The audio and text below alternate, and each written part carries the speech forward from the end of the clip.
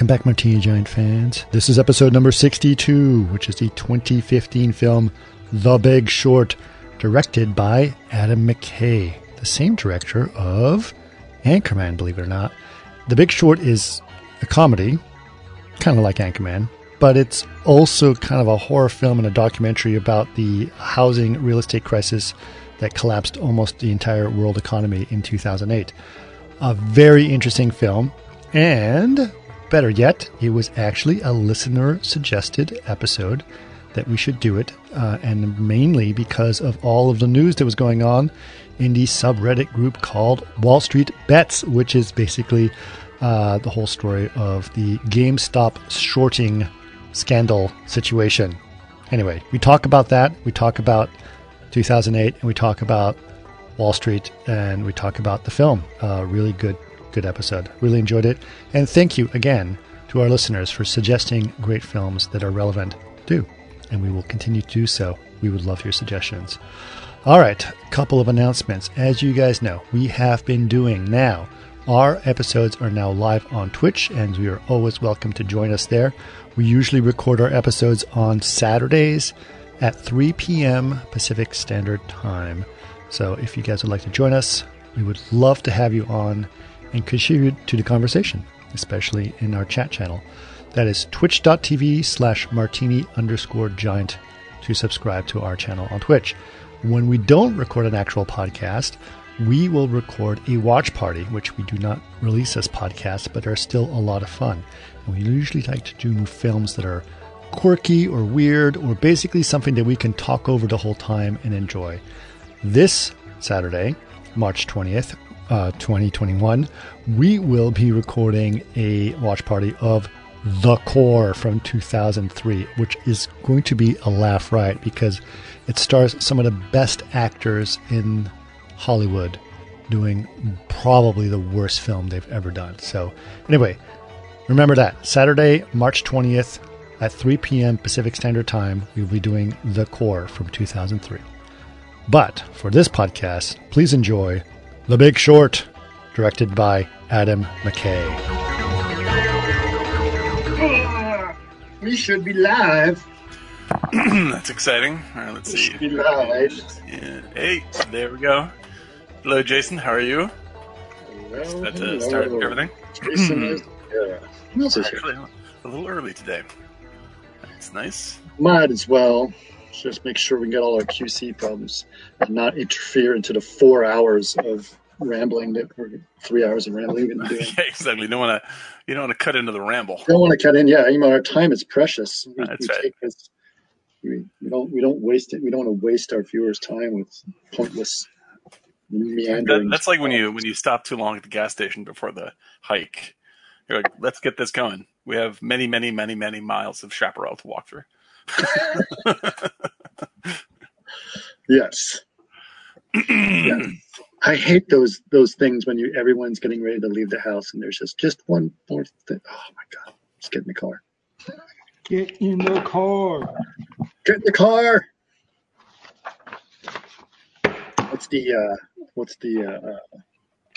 one that I hate? It's also when you're about to do like a 5-hour drive and we're like a quarter mile away and then you're like, oh no, I left the garage door open. Oh, yeah, exactly. Or what's worse is that you can't quite remember if you closed it. Yeah. You're like, shit. Well, we're going away, and then you come back and you did, of course. Oh, there's Dave 3D Guy. Hello, Dave 3D Guy. Dave, I would also like to offer a shout out, happy birthday to Dave 3D Guy, which was yesterday. Nice. Does that make him 40? He is now 43. No, 4D. Oh, I'm sorry. No, I'm not sure about that then. 3D, 4D, 5D. 40 guy. Yeah, there we go. Yeah. All right. You and I are getting to that year, buddy. They were turning the corner. We're turning the corner to the other side of the back nine, as they say. The back nine. That's right. That's right. This is they're doing the 3-par right now, but still. Mm-hmm. When is it for you guys? Mine is April This year? 2nd. Yeah. I'm turning. March, yeah. Yeah. There we go. Very excited. The nice thing for us, Dan, is that jumps us up in the eligibility for the COVID vaccine. That's nice. Exactly. See? I look forward to it. And Yeah. I'm looking at my video right now, and as long as you don't see the rest of my body, I look pretty young for 49.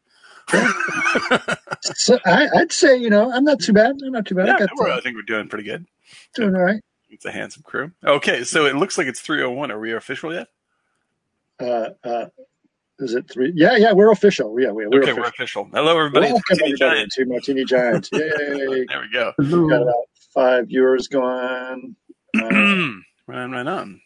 Yeah, there we go. I got the. We can pick on some folks. Yeah. All right. So, how's everybody doing? How are you guys doing? Yeah. Yeah. Weather's good. Generally speaking, most of the rest of the United States is under a lot of snow and ice and terrifying weather, but we seem to be, 72 and sunny here in California. Yeah, there was a monstrously loud rainfall the other morning that I woke up to, and I was in the middle of having a dream about a nuclear war. And so when I woke up and there was this thunderous noise going on, it was actually just rain. I panicked for a little bit and had to wait. Right. Yeah. But other than that, it's been pretty low key. Yeah. Well, that's how rare rain is. It can actually cause pure nightmares, It's horrifying. It's horrifying. We don't know what to do with it here in California. I don't know about the rest of the world, but Yeah. that was the one time this year, and we got all of it. Yeah. You did. And it was a lot of wind too. Yeah, no, it's been heavy. It's been a heavy time. Yeah. But yeah, now we're just talking about how we're at least two of us are going to be turning the corner to 50 years old this year, and we are just doing a little preamble about how much useless bullshit we're going to talk about the weather for the rest of our lives. We're leading into that. Yeah. So I was looking at the Weather Channel today, and they said it was going to be 73, but then Wonderground said it was going to be 75. So that's really something to dig into. Conflict. That's right. Yeah. I do, however, I actually do watch David Lynch's weather report every day on YouTube. David Lynch does a weather report? Yeah, he's been doing it for years. And it's only 40, 50 seconds long. And he's up in the camera and he's just like, hello, everybody. And the line he says every day is just like, and it looks like there's going to be more of those beautiful blue skies and golden sunshine all along the way. And then that's it. He does it literally every single morning. And also pulls like a Powerball number, the single number from a jar. Nice. And, today's number was 8, I believe. So for anyone who's keeping pretty good. Dave says, Dan, having nightmares about nuclear Armageddon wakes up in a global pandemic. Oh, thank God. Thank you, Dave. Yes. Oh, man. Thank God we're only in a horrible, horrible nightmare. Yeah. Slightly less of a nightmare, but still. But the movie that we're covering today is about a nightmare. It is about a nightmare. And it's a nightmare that people are not paying attention that it's happening again. It's happening again. Yeah. Big Short 2 we're talking about. Yeah, the Big Short 2. Why is it that? We definitely have to not only say there is a nightmare coming, but why is it that people repeat themselves like that? We should cover a little bit. Because you changed the name of it and then people aren't paying attention. Exactly. I know, but why are they not paying attention after such a dreadful thing? Because it was years ago now. No, so he said it fast in the movie. Everyone's like they're in an Enya video. Yeah, right. And everyone's still in an Enya video. Yep. Yeah. No, it's it's the thing that you're not paying attention to what this hand is doing when you're paying attention to the pandemic or Trump or whatever else is going on. Right? People are making a lot of money off of other people. Right. So we should first off, the movie we're talking about is The Big Short, and the movie was a suggestion by one of our listeners. Who was the listener? I'm going to mispronounce your name, but I really want to thank Gabor Abbas, and please correct me if I'm wrong in saying that, but they wrote in to say you guys should cover the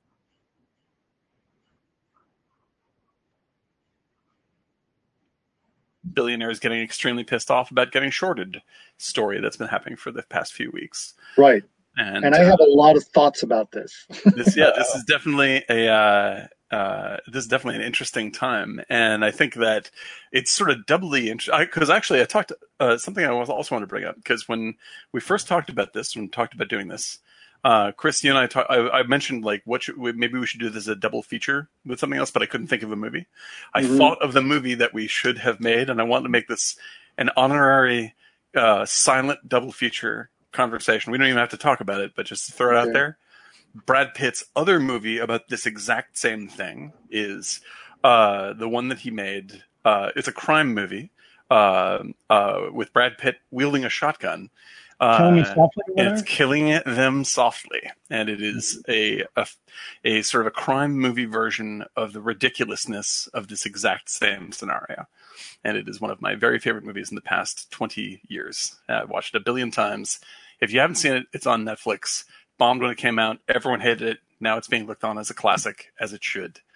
Brad Pitt, James Gandolfini. See it immediately. That's the honorary other half of the double feature. Right. So today, just this one. Today we're just doing this one. Now here's the thing that's interesting about this one. For me, I first watched it, and it was a long time ago. When did the movie come out? 2015? 2015? Yeah, I think so. Okay. So I didn't know that much about shorting when this came out. Right. And this movie, what's really good about this movie is it does an incredible job of taking something that's extremely complicated and very boring and making it breaks it down beautifully. Right. Yep. And part of the reason why this happened and continues to happen is because, as they say in the movie, it's not just boring, it's intentionally made to be boring so you don't pay attention to it. Right. Like that's the movie. The movie says like, all this financial lingo that traders use is designed to keep you out. It's these are shibboleths and they're exclusionary and they're meant to be that way. So you feel like there's no way that you could possibly approach this stuff. And what happened when, like, the reason why so many people were mad about, Reddit users suddenly shorting big billionaires is because... That's wrong. No. Oh, I'm sorry. Yeah, no, but I understand. Wait. People are getting wrong. Dave is getting this wrong too. Before we get into that, wait, I just want to finish my statement. Wait. Before we get into explaining it, I just want to finish what I was saying. So the reason why people are mad is because nobody understood what this was beforehand. Now we can clarify that I don't understand it also, but the exclusionary nature of everything that's going to be talked about is the mechanism through which this stuff happens, and that's what the movie is largely about. Right, and I want to preface with I am not a extraordinary film, though, in the way they explain in that docu-style they talk about cut into their lives with the voiceover. It's really brilliant editing. Fantastic. And the whole explanation and how they keep you. Well, they make it hugely entertaining. They're like, let's make it entertaining. But the whole way is really smart. It's really just clever. It's great. Yes. So please continue. I'm sorry to cut you off. Okay, so 2015, I watched this, and I didn't know much about shorting, and it is a complicated thing. And they do some really clever tricks, like bringing in celebrities to try to explain metaphorically what's going on, and these little side things that were fantastic. Yeah, Margot Robbie, and what's his name, Anthony Bourdain, and a bunch of other people talking about the different parts of what's going on. So really good, and try to explain shorts. But I want to get into a thing about shorts really for a little bit, because right now, this movie, the heroes, quote unquote, of this movie are the people that are shorting the bond, the bonds, right? They're shorting it. These are the very millionaires that everyone was turning against on GameStop. Yes. So it's like watching Rambo 2 and you're cheering for the Taliban. Yeah, exactly. The Afghani Freedom Forces. Yeah. Yeah, Freedom Fighters. The Afghani Freedom Forces in Rambo 3 absolutely were true. actually the Taliban, Right. which were our enemy in another war, right? So Right. the thing that people are like, yeah, The Big Short is so cool, and you know what Steve Carell did. Now let's put some perspective into shorting, because there is going to be a double-edged sword on this, big one, and we should really take it into account. A lot of people, especially the GameStop people, or the what did I call it? The Wall Street Bets Reddit group. They hate people who short stocks, right? And they feel that's all a bunch of venture capitalists out there who are taking advantage of the system and getting rich off of people's economy or people's misfortune, right?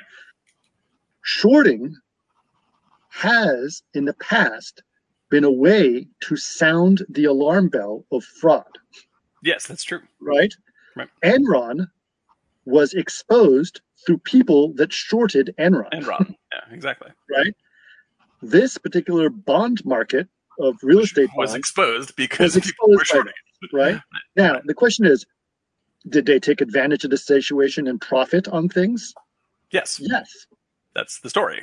That's the incentive to do it. Right. Otherwise, there's no incentive to sound an alarm bell unless you're going to get rich off of it. Well, one of the best things about the movie, and I think what makes the movie what makes the movie a morally strong movie, is because finally at one point, Brad Pitt steps in, and the other guys are celebrating after they make a shitload of money. So you just bet against the American economy. You just bet against the American economy. Like you're becoming multi-millionaires off of other people's suffering. He's essentially saying what's true is the money that you are now putting in your pocket, millionaires, is eventually the American people's money, because they have to pay it to the people that are paying you now. Like they have to bail out the people who are paying you, because if those people don't pay you, they're going to jail. And if those people have to pay you and they're out of money, then the American people have to pay it. So that's actually the American people's money you're pocketing. Right. Yes, but here's the conflict of that too, is that when you're at the strip club and you're talking about this woman who's bought 5 homes plus a condo, right? Right. That is the American people. Oh, yes. Of course. And so the responsibility too on their end, there was such a balance in this film, how they didn't just point a finger at one group. At one side. Like this is everybody's fault, right? Yeah. Right. I mean, to the responsible side to buy that many homes plus a condo. So that's 6 mortgages you're floating. And half of the time, she fudged the numbers or people fudged it. That's completely irresponsible. So those jackasses in Florida who were like, we just make the money, we bring it in. Those slick guys in Miami, it's like they're just as bad. Well, yeah, of course. And the thing, that's the thing, is because the difference between, say, I bought a house in 2006, just to put it in perspective. It was like, I bought my house in 2008 when the market fell. Well, this is the way that I look at that relationship, right? Mm-hmm. Is that you can say, because you could say the same thing about, say, drug dealers and drug users. Like, people should be responsible about not using drugs, right? Mm-hmm. And it's as much their fault that their life is fucked as the drug dealers are. That is true. But the thing is, you can depend upon drug dealers to exist forever. Drug users to exist forever. And they are, part of the reason they exist is because they are irresponsible people. So as a sort of as a mechanism, you can't cure that. Like, you can't make people smarter about their own personal choices. But you can make it very fucking illegal to sell drugs to people like that and prey on them. So it's the bank's fault for allowing those. But here's the thing, guys. No, it's not just allowing it, actually actively going after those, preying on those people. You can't do anything about the fact that people they preyed on it. Let's be honest with this, guys. And I'm an independent. I'm not going to get into the fucking politics of this. Right. But let's just take a step back. At 2002, redlining, the bank's redlining, was the Democrats went after that. And they killed a lot of redlining by banks so anybody could get a home. Oh, yeah, of course. There's no political angle in this at all. Everyone in government is complicit with the banks. That's right. This is not a Republican Democrat situation. This is literally everybody.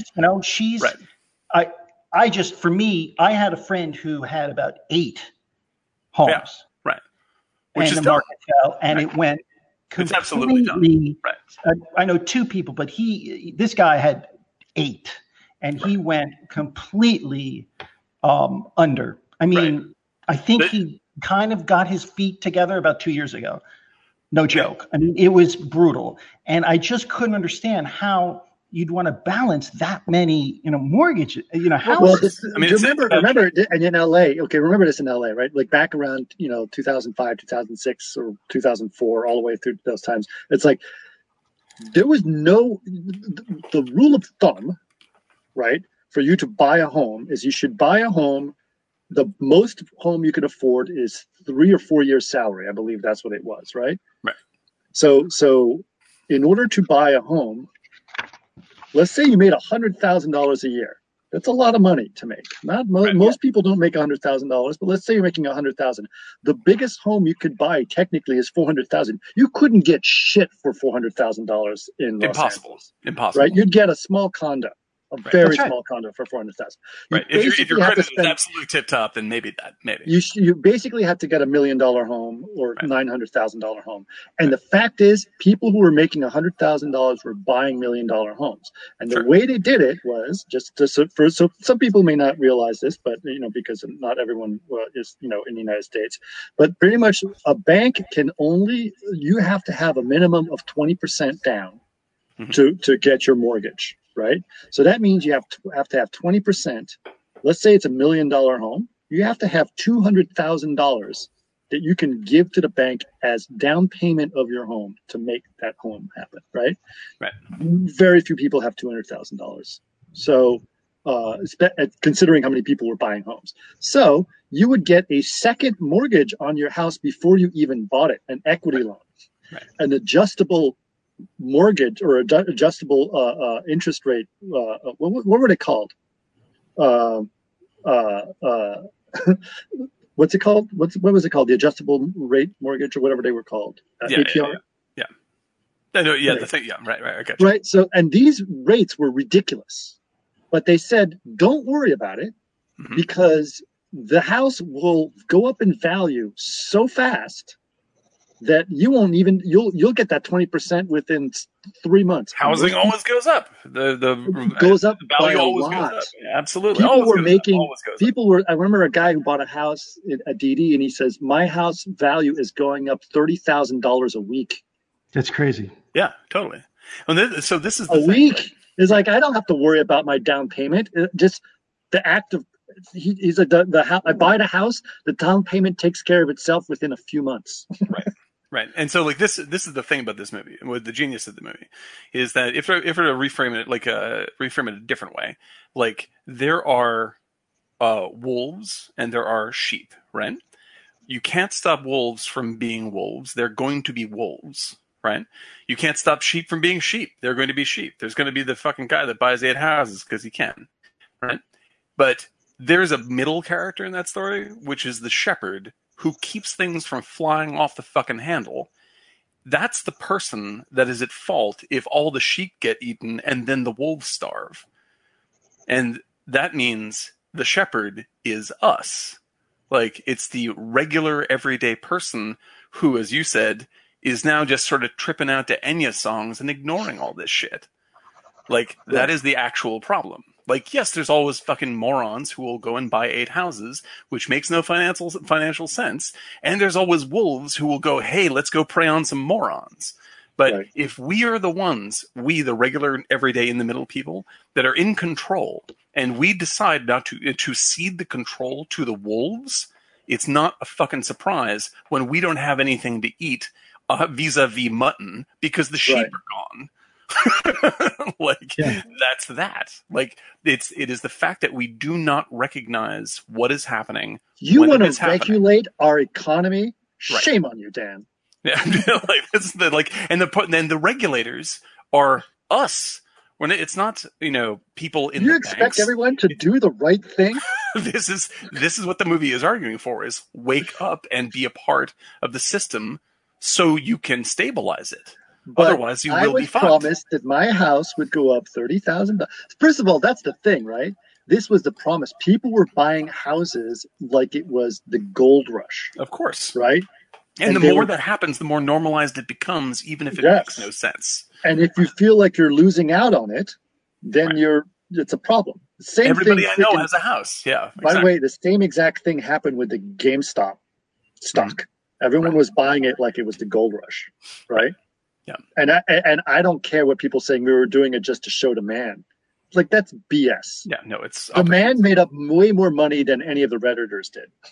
Yeah, like, what do you think the fucking money is going to? Yeah, the stock dropped 60%. Guess who made a bunch of money? The shorters. Within that, though, when there was a moment in the third act, the beginning of the third act, where they were talking about how they went to the SEC, right, or whoever's verifying. Oh, they went to Standard & Poor's. Yeah, S&P, and everyone's in on the. I mean, it's like everybody. Nobody. They were buying the ratings. There's two ratings groups, and each one was saying we can't devalue it because they'll just go to the other ratings group, which means that the ratings are useless. That's right. Right. And so, like, all of this stuff is simply people making incredibly opportunistic choices all the time without thinking about anybody else or about whether it makes any sense. It's literally everybody at every level of the movie. And like the only people that you can root for are the people that are paying attention. And in The Big Short, they're the bad guys. Like ultimately, Christian Bale and all this, they're the heroes in the movie because they're pointing it out to us. Right. But like the reason why you have Ryan Gosling, I think it's brilliant. Like Ryan Gosling is the most honest of those characters. He's like, I am a fucking asshole and I am here to rip you off. Like that's my job and that's what I'm doing. And he speaks like one too. Yeah, he dresses like one, he acts like one, he is one.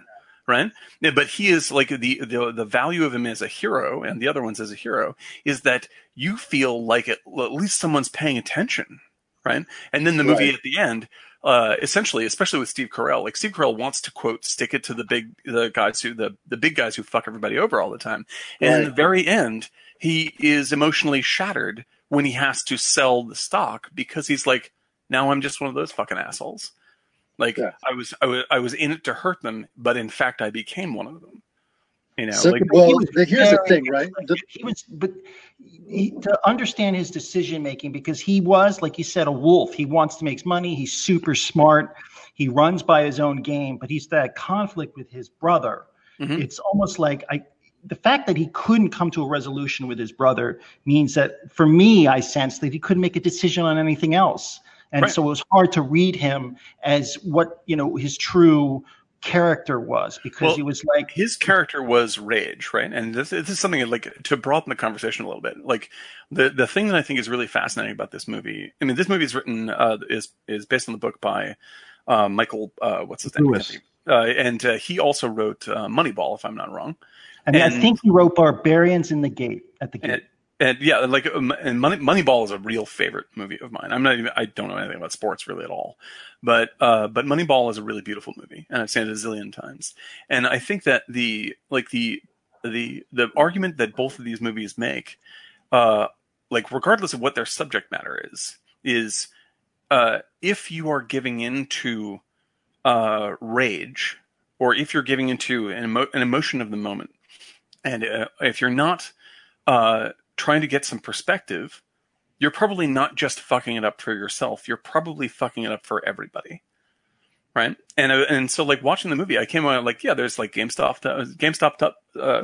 stuff to talk about. There's, this is all happening again, Wall Street stuff to talk about. But ultimately, I was like, this is something that affects us all in a much more broad and powerful sense. In that, like, our entire the way that we treat each other all over the place in the social era, in the social realm, is like Steve Carell. Like, we're really fucking mad at everybody all the time, and we can't even hold ourselves in check, right? And that is the thing that ultimately fucks him as a he thinks he's fighting the good fight for to stick it to the big guys, right? And in the end, he's like, oh, wait a minute, I became a bad guy. You know, and I think it's really pretty moving. I was just like, that dude thinks he's doing the right thing. I don't think he could. I think he knows he was being a bad guy the whole time. He just was dreading the moment that he had to sell, because he knew that's what he was doing. But he knew he was doing a bad time the whole time, because all he did is he looked at all the bad guys, short that guy, short everything that guy touched. Right. Like, remember, he was doing that. Short it, but he's doing. That's what I'm saying. He's doing it vindictively. Yes, he's not even doing it because he wants to make money. He's doing it because he wants to hurt the people he feels deserve being hurt, right? And in the end, or maybe because his brother seemed like he was doing the same thing as him. Sure. Well, I mean, like, I'm just saying, like he literally says it out loud. This is why I'm doing this. So that's why I'm saying he's doing it. But like, I think you're right about the brother. Like, they don't go into very much detail about why his brother committed suicide, but obviously, like, he feels some kind of horrible pain, unresolved pain over this that he is chasing. You know, and I think that in the end of the movie, he loses again. But here's one thing that I noticed in the movie, and I saw this before, but Michael Lewis, I believe, I'm almost positive that he did Barbarians at the Gate. Okay? That takes place in the 80s. And that, for where I was raised, I had friends who I grew up with whose fathers were in that book. Oh, interesting. I'm not going to say their names, but they were some of the key guys in that book. So now it's a generation for me watching this, like, Jesus, like, it's the same author. It's, you know, Barbarians was from the 80s. And now Christian Bale's character, he was born in 71, who he's based on. So here are the kids, essentially, of the people, the people from the same 80s. Guys, right? Nothing has changed. Nothing has changed, of course. Nothing has changed. They are the same thing as their father, and they will do the same thing. And I felt with Carell, because honestly, my brother used to work for years, in Wall Street, and I used to go down to visit him when I lived in New York. It was crazy. He did derivatives, but it was like all those guys were spot on, like exactly like that. And I just felt like with Carell, it was more about facing himself, facing his brother's death. Sure, right. And you hear about people like that who work on Wall Street and then they take their lives because the pressure and the drugs, and you're chasing these things. And you said something earlier about the wolves. You know, they're wolves. I was like literally watching. They're wolves, yeah, of course. And I was like, man, I remember I used to go down there. I'd be like, there's no way I could work at a place like this. Like, you'd eaten alive day one. And I just knew, but that type of person you can't contain.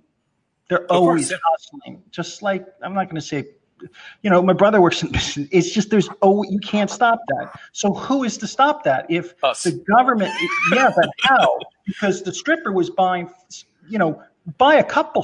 But people think they did that with the Reddit the Reddit group, right? They think that they went to go show Wall Street.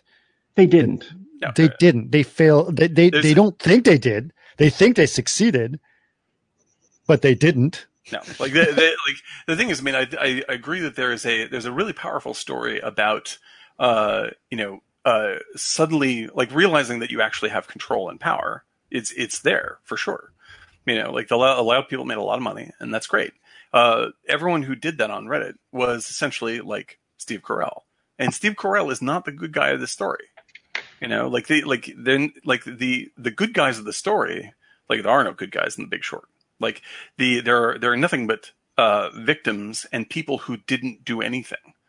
That's pretty much there's wolves, there's sheep, and then there's the shepherd who's asleep at the switch, and that's us. Like, because you, Eric, are not the stripper, right? Like, and you're not the wolf, right? But you know that if you don't fucking step in between these two things, it's going to be a bloody disaster, right? That's who I'm talking about. And these are the people, a la me, who don't do anything about this stuff. They listen to Enya and trip out down the street eating hot dogs. Like, we get distracted by everyday life, which is totally understandable. The wolves that create all of these mechanisms to make money create them to be complex and non-understandable and use lingo that we don't want to even bother to learn so they can manipulate it even harder. We pay less attention, and then this happens again. You're right, and I feel like the best part of this movie, for me, following through, was when they went to Vegas, because it's such a fabricated thing of what wealth and money. It's almost like you buy into that American dream. It's like a really compressed JPEG of the American dream, Las Vegas, like all ugly right. And like all these guys with suits coming around. No. And honestly, no joke.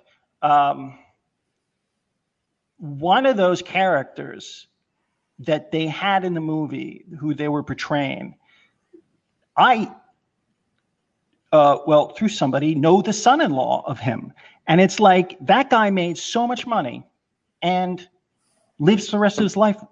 And I could never believe that. I was like, how could you live with yourself? But they live with themselves. Right. If you walk away with $160, $160 million, you can live with yourself. And that is a distorted version of the American dream. And I'm not saying that it's wrong to have that much money, but everyone's in it for themselves. And I really think the thing is steal and ask for forgiveness later. Well, the thing is that everybody in the movie says what the core sin that's happening here, like the core mistake that's being made, is that people are acting on opportunity only. They're not thinking about long-term anything. Like they're not thinking that, maybe housing values will not go up at some point, or they're not like they're thinking about, even though they see all this evidence before them of just like, oh, wait a minute, this is a big bag of shit. But the AAA people say it's AAA, so I guess it's fine. Like it's obviously not fine.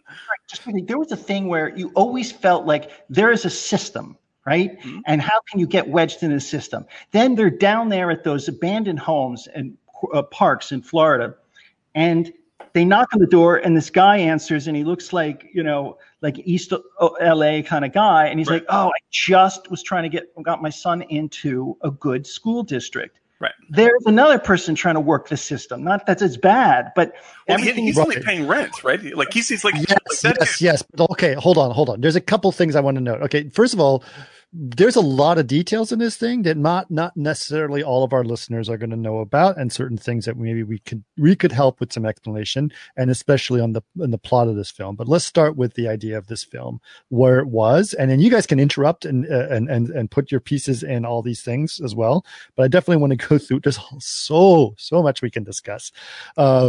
But first of all, this is basically the story of the 2008 financial crash that happened in the United States. Right. And the 2008 financial crash happened because the U.S. housing market collapsed.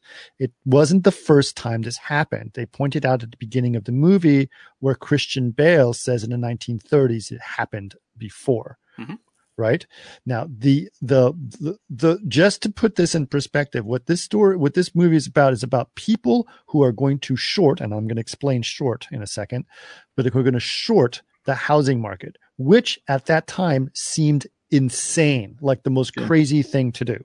Yeah, that's like betting for a horse to run backwards at the track. Right, it just doesn't make any sense. So what the housing market done? So when they do a great job in this movie. Banking is really boring. You want to buy a house, you don't have enough money to buy that house outright, so you go to the bank and get a loan. This is very typical. Everyone's been dealing this forever. You go to the bank, you get a loan, the bank owns your house, and you're slowly paying that bank back, and the bank makes money on the interest that you're paying for your loan, right? And this is all set by normal standard things. What happened was it in the 70s that the guy decided to conglomerate them? I think it was the late 70s, 78, 79. Right. Yeah. So he invented this new thing, which is called a bond, right?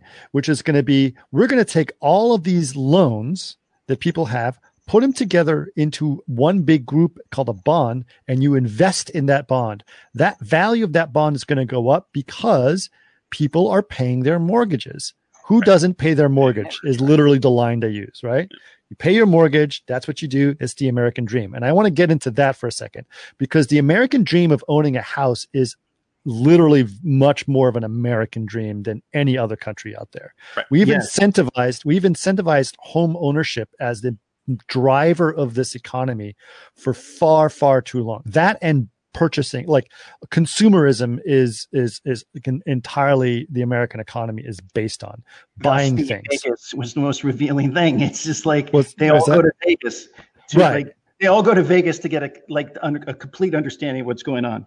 Right. So basically, the reason and this is since the war, right? We offer, you can deduct the interest rate of your mortgage on your taxes. Mm-hmm. That is, we have subsidized home ownership as an economic factor in this world, right?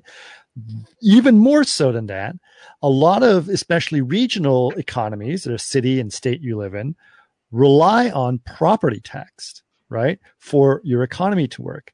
So if you pay a lot of property tax, it's because you live in a very expensive home, right? Because it's based on the value of your home. Right. That property tax goes towards your community things that are happening, right? Cool. School specifically. If you live in a poor neighborhood, you have a shitty school. If you live in a rich neighborhood, you have a good school. This is the American way. It's not like this in other countries. The most backwards thing I've ever heard in my life. Right. But go ahead. Right. If in France, the lycée is the lycée. It's the same no matter which neighborhood you live in. Right? It's the same school. You have the same quality of school no matter what neighborhood. So you are incentivized to become richer, to get to buy a home, or as that elder guy did, rent a home. To put them into a good school district. You are doing this. You have to be rich in order to make sure that your kid can go to a school and succeed. Right. And and people will risk everything to do that. Right. For instance, like the guy who answers that door, which is actually a really great sort of cinematic trick, because like he opens that guy who answers the door in the house, right? When they go to Florida, he opens the door and he's got huge tattoos and he looks like he's framed as a dangerous person when you open the door, right? Yeah. And so the first thing you do is go, oh, look at the scumbags that they're getting to buy these houses. Right, that's the initial reaction that the audience. This guy should not be able to afford this house. Right, so then it is quickly revealed that he does not own this house. He is renting in this house from someone who is defaulting on their home loan. Right, he doesn't even know that part. He actually he says, "But I've been paying my rent." He's been paying his rent. He's been from his point of view, he's been a responsible person, and like it looks like he struck a good deal to rent this great space for this much money that he can afford. Right. And like for this guy, he's just like, I'm just a fucking dude who's trying to get into a decent school district for my kid. And I lucked into this thing. Like he's not making a mistake. He's not a scumbag. He's not doing anything like that. He is renting from someone who's like, can you believe, I didn't think I'd be able to buy a home in this neighborhood. But this guy, I went to the bank that gave the loan to me anyway. And now I have this house and I can just pay it off because I can definitely get renters. Like that's a perfectly reasonable, very small, short-term thing to do. And then above that, you have people that go, well, I can sell it to this guy, even though, he's kind of a risk because I get a fucking huge payoff from just hooking the bank up with this guy to loan the money because the debt itself is valuable. Right. So basically now you've got a general idea of how the U.S. economy has been operating for decades. Buy a house, get a mortgage, but what happens is that mortgage gets sold and get put into a bond. So very often, and this happened, I'm sure Eric, it happened to you, it happened to me. We buy the house, we get the mortgage. 3 days later, we get a letter that our mortgage has been sold to another bank. Yes. Immediately, right? Not even 3 days, dude. It's pathetic. It's amazing, right? So they immediately take your mortgage and bundle it together and do some other things. So this is basically what's happened. There's these big groups of mortgage and tons and tons and tons of people are buying these bonds, millions of them. Because it's like a sure thing. Right. This value is always going to go up. It's always going to go up because people are always paying their mortgage according to this, right? Right. But the way that these mortgages happen is that they bundle a bunch of stuff and they label them as how, some people don't pay their mortgage, but that's okay. Most of the people in the bag do, right? Right. So you have, and they rate these loans depending on how well people are going to pay their mortgage as AAA, AA, A, B, double E, et cetera, et cetera. And these are the different tier, or they're called tranches, right? tranches. Yep. Right. So these are different tranches.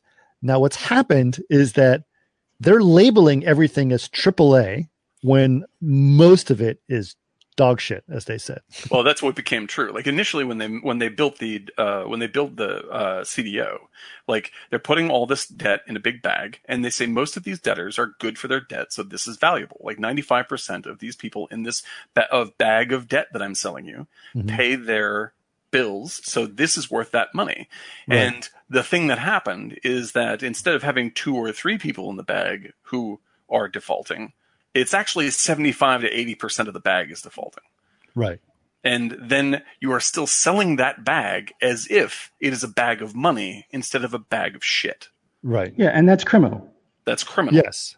So what was really interesting is, and it's all starts with Christian Bale, and I really liked his character too, because he's the guy who's basically just, it was definitely, he does a really good job of portraying someone who has awkward social skills, definitely high Asperger's syndrome, a physical ailment that makes him uncomfortable in social situations with his glass eye, which he did a really good job of portraying that. Yeah, great performance. Yeah, really good performance by him.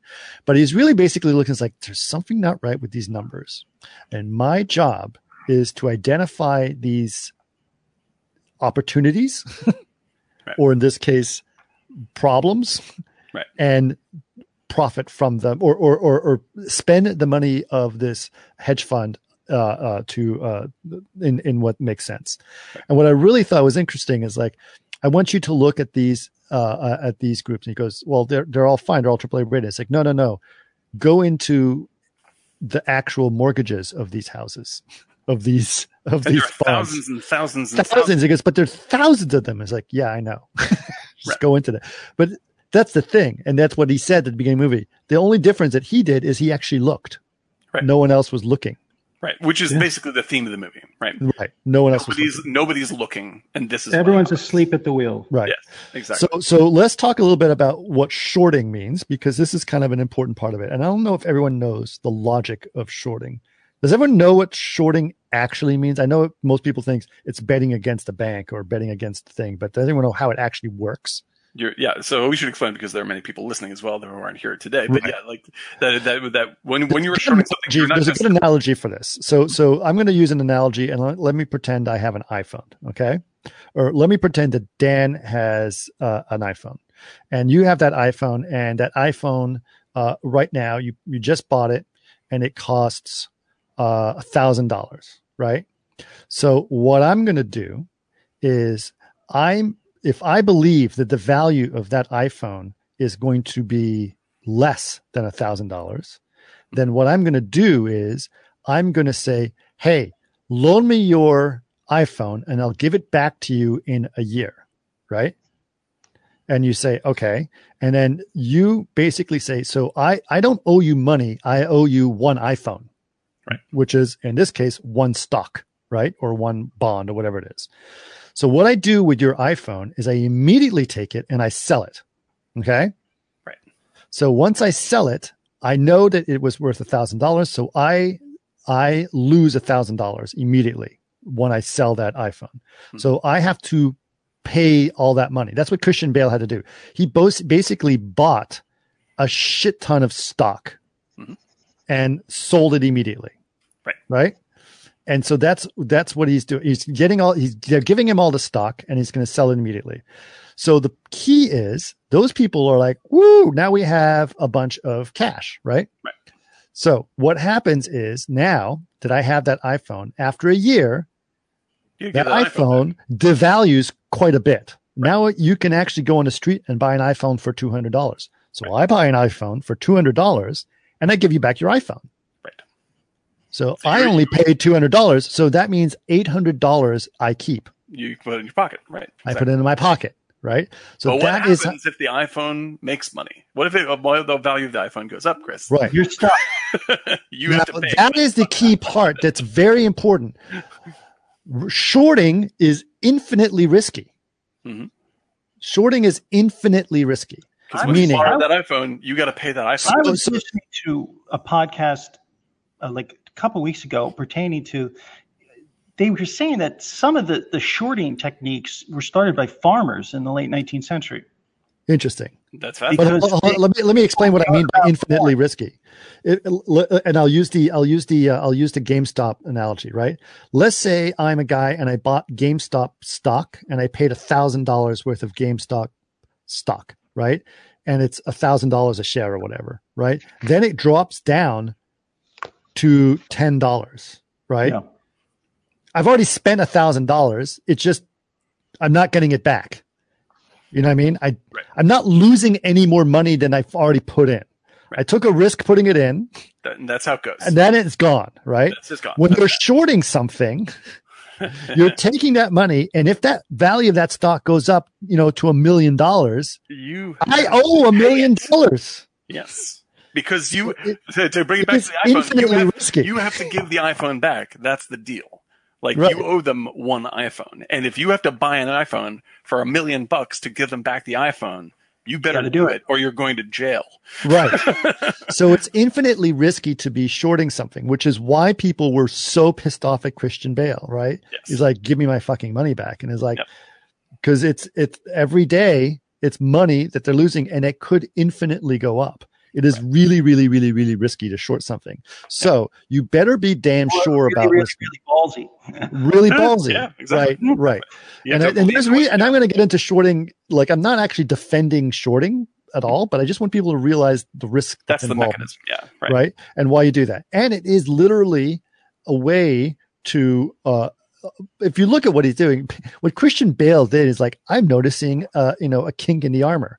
And this is what I think we should identify. That set off the alarm bells to all these different people. He wasn't necessarily, you could see how he was going to the meetings. Like, I just want to get as much stock as you want, as much stock as you want. And people are like, wait, why is he buying all this stock? Right. So when you combine these two things, right? Yeah. When you combine these two, the ability to short things, right? Which is what Christian Bale is doing. The reason why he is shorting the big banks is because the big banks have invested heavily in this concept of CDOs and even more importantly, synthetic CDOs, right? And those things are what we previously talked about, which is collected bags of debt from people who which will ostensibly they sell these things because you'll make money on them because everyone in the bag of debt will continue to pay their debt and that's what makes you money.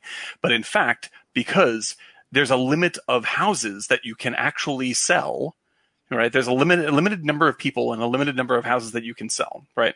So you reach these people, like they reach the end of how many people they could sell to legitimately, but they wanted to keep on making money selling these loans. So they had side bets. so they first of all, they lower their standards of who they're giving loans to, right? Which poisons the bag of debt that you have. And then you have this bag of debt, right? It starts to turn toxic. But while it is turning toxic, people are making side bets on that bag of debt. So it is becoming doubled and then quadrupled, and then it's a geometric progression of debt as that bag is resold and resold and resold and resold and resold. And the thing is that this creates so much debt that it becomes impossible to cover it. It's totally impossible, because if all that debt came due, then Bear Stearns wouldn't have the money to pay it, period. Right. That's what actually happened. Right. That's why it was a disaster. So because to further explain one quick point is there's a concept in American government and the way that we work with the Fed, which is an independent bank that we're tied with that runs all of our money, right? Like the Fed has the ability to create money, create money by fiat. Right? They did. Right. They did. The reason why you would do this is because if you do it in very small amounts, it adds money into circulation, because it's just created out of nothing, and it adds money into circulation, and people suddenly have money. The economy frees itself up, and you can get out of stagnancy, right? But people that do this mostly know that you can only do it in little bits, because you're not actually creating money. You are creating a work debt that someone must pay in the future. The American people have to do the work that money represents eventually. Right. Like you do it a little tiny bit. We're taking a loan from future work. We take by creating money by fiat, we take a loan from future work. It lubricates the economy right now, saves our ass right now, and then it eventually catches up and we do all the work and we pay that loan back. Right.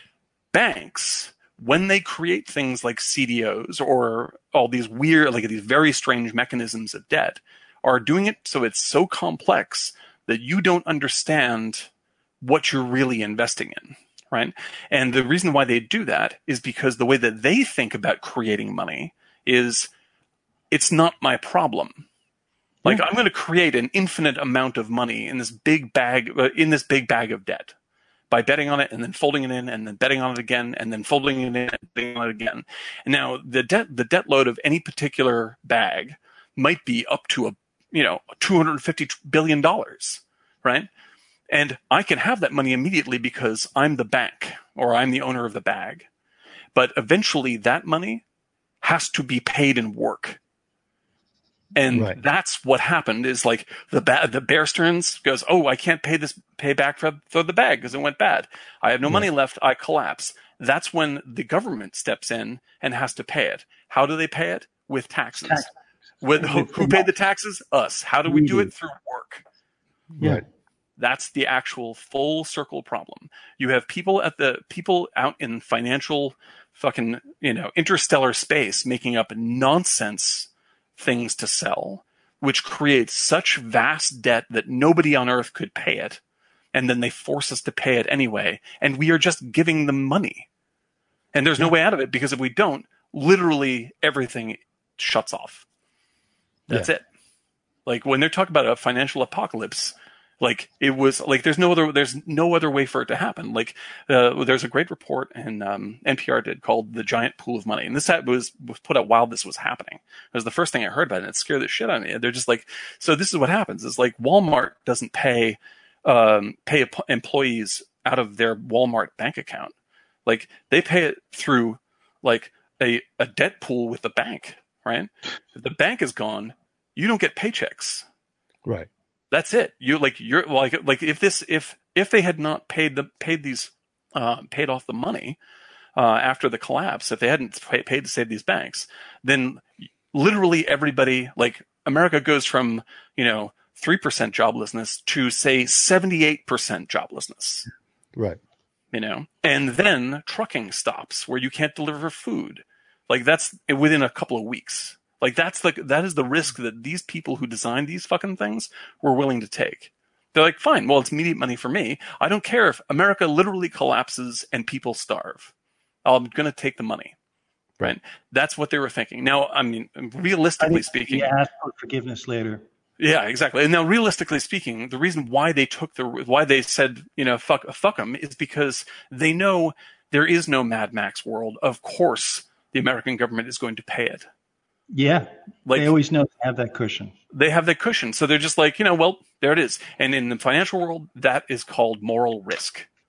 Because once you know the game is up and you're going to get paid no matter what kind of illegal shit what you do, you're going to do that illegal shit because you're going to get paid. Who cares? Like, Mad Max World is not going to happen because Mad Max World is a threat. And if you are, and there's no government in the world that's going to say, like, I'm going to let my people die and not pay the banks. That's the system we're in right now. And in between these things that go on, we forget about that, and then it happens again. So everybody is to blame in this. There are the sharks, the wolves that are creating these things. There are the sheep that are just buying into it when they should be thinking better of these options. And then there's the vast amount of people in between, like us, who do absolutely nothing to stop it in between time. Well, that's the point, right? That's the point of shorting is to basically, if you incentivize monetarily a reason to identify flaws in the system by shorting things, right? It's incentivized to do so. Mm-hmm. It's incentivized so that you'll get paid for doing that, right? Now, people take advantage of it a big time, right? A lot of people short something and then put out the news about it being bad. Right. So the problem with shorting things And this is true. Let's talk about Tesla, for example. The people who love to short Tesla, they'll go out there and they'll put all this bad press about Tesla, really, really, really hoping that it's going to fail. To drive the stock down. Yeah, drive the stock down, right? And they're incentivized to do this, by the way, a lot of times not because Tesla is actually a bad company. They're incentivized to do this by other companies that are suffering because of the threat of Tesla's success. The oil industry, the rest of the automotive industry that doesn't want to change, a bunch of reasons that are being threatened by electrification of cars, right? So those guys are out there shorting. If you actually look those up, most of those hedge funds are being funded by the oil industry, the ones that are shorting Tesla, right? 100%. Yeah. Right.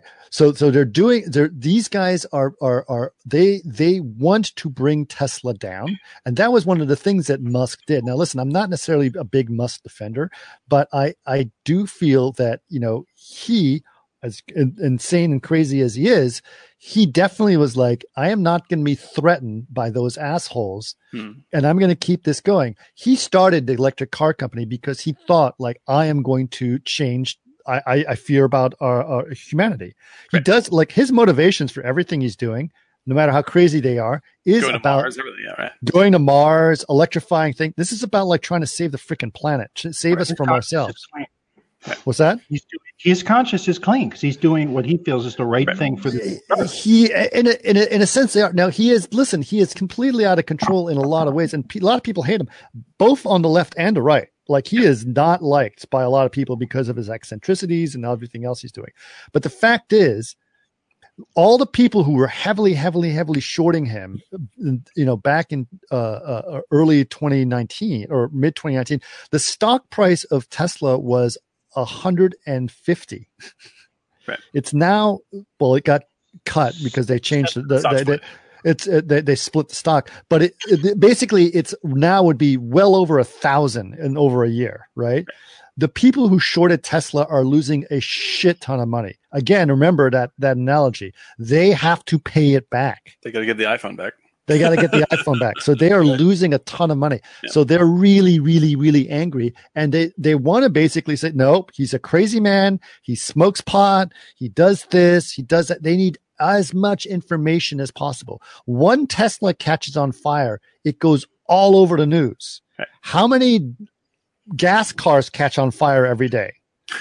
You're literally putting. I've been in that car. You've been in fuel that is very flammable in your car. Right. A gas car can catch on fire too. Trust me. Yep. It's got gas in it.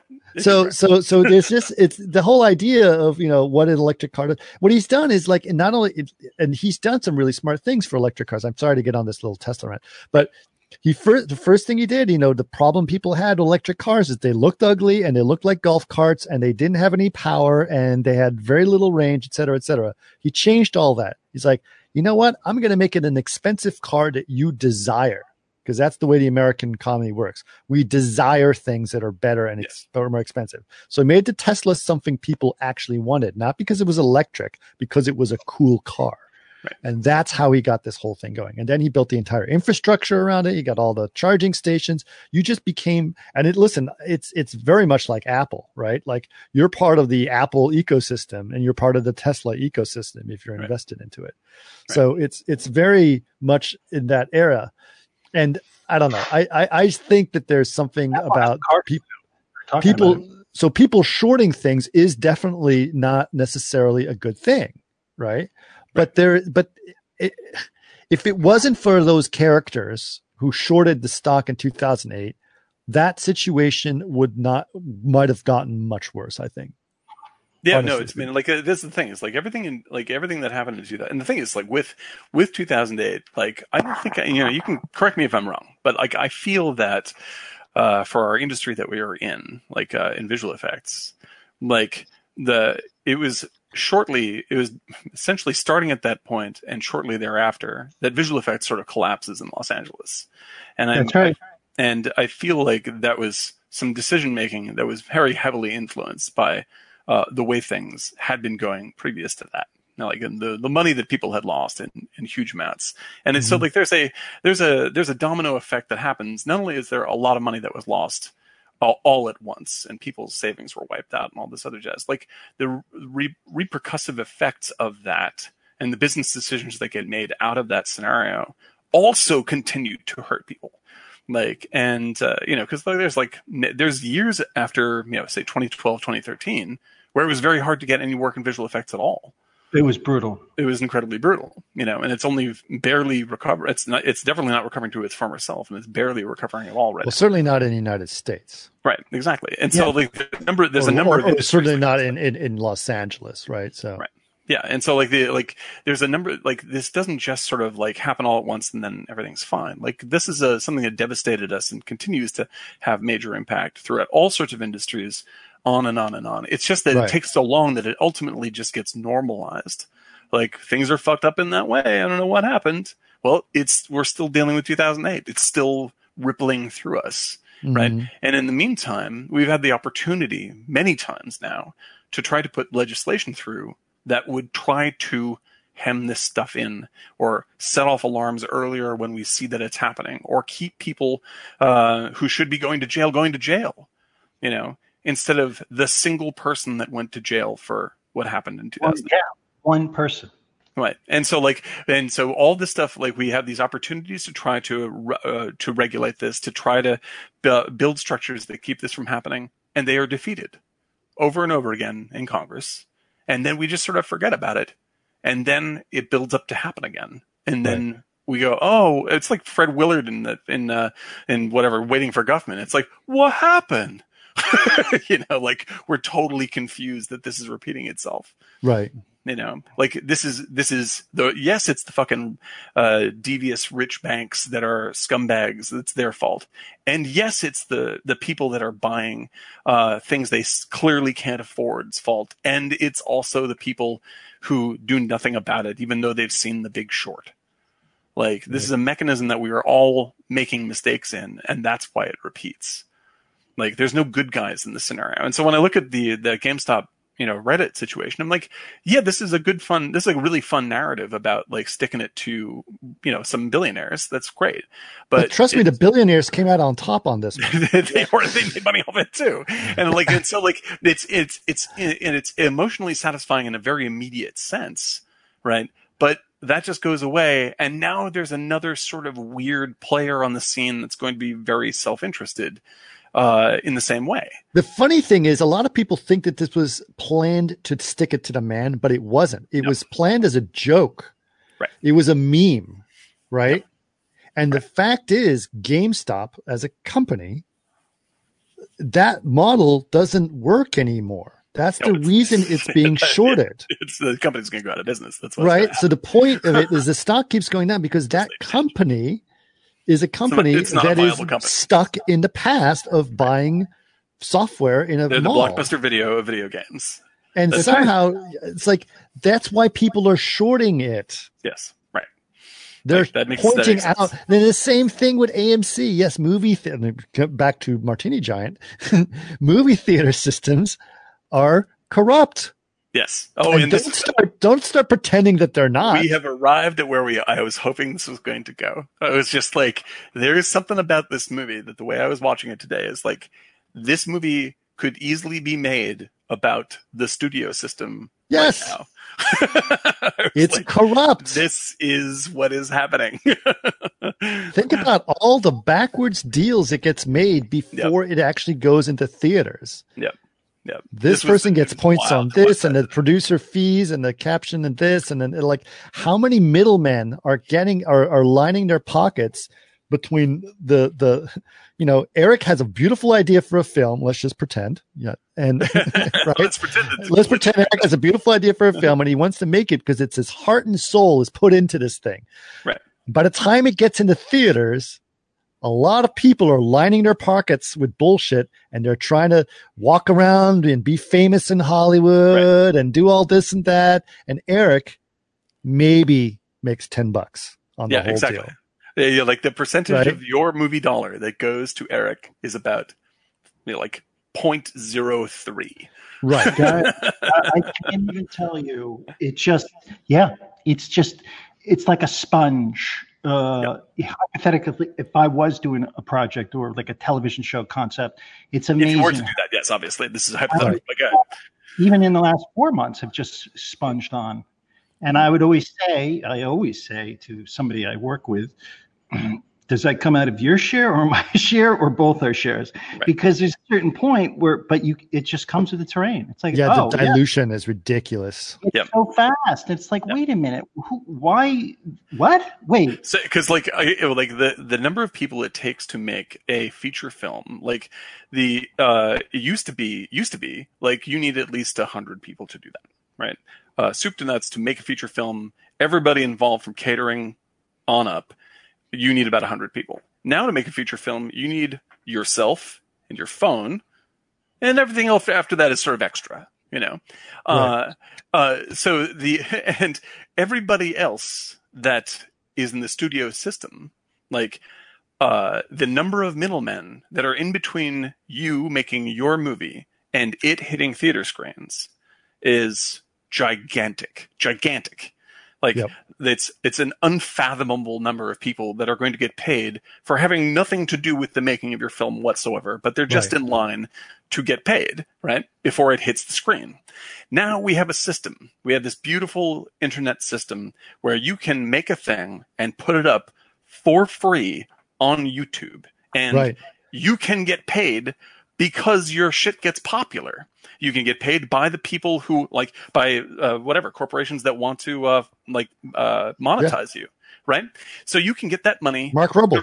Yeah, exactly. You can get that money now directly with nobody in between you and the money. And there's nothing in between you and your audience. So why do and you all don't have these to keep other telling the same story over and over again to do exist? it. Why does everybody else exist? Why does that exist at all? Why is that entire industry there? Like you can put it out online for free. People see it. Millions of people can see it. You can then get paid by people who want their shit to be advertised and associated with you because you've made something so popular. You get that money directly. Audience gets art directly. You get to make what you want. Why is everybody else there? Right. You know what's also interesting is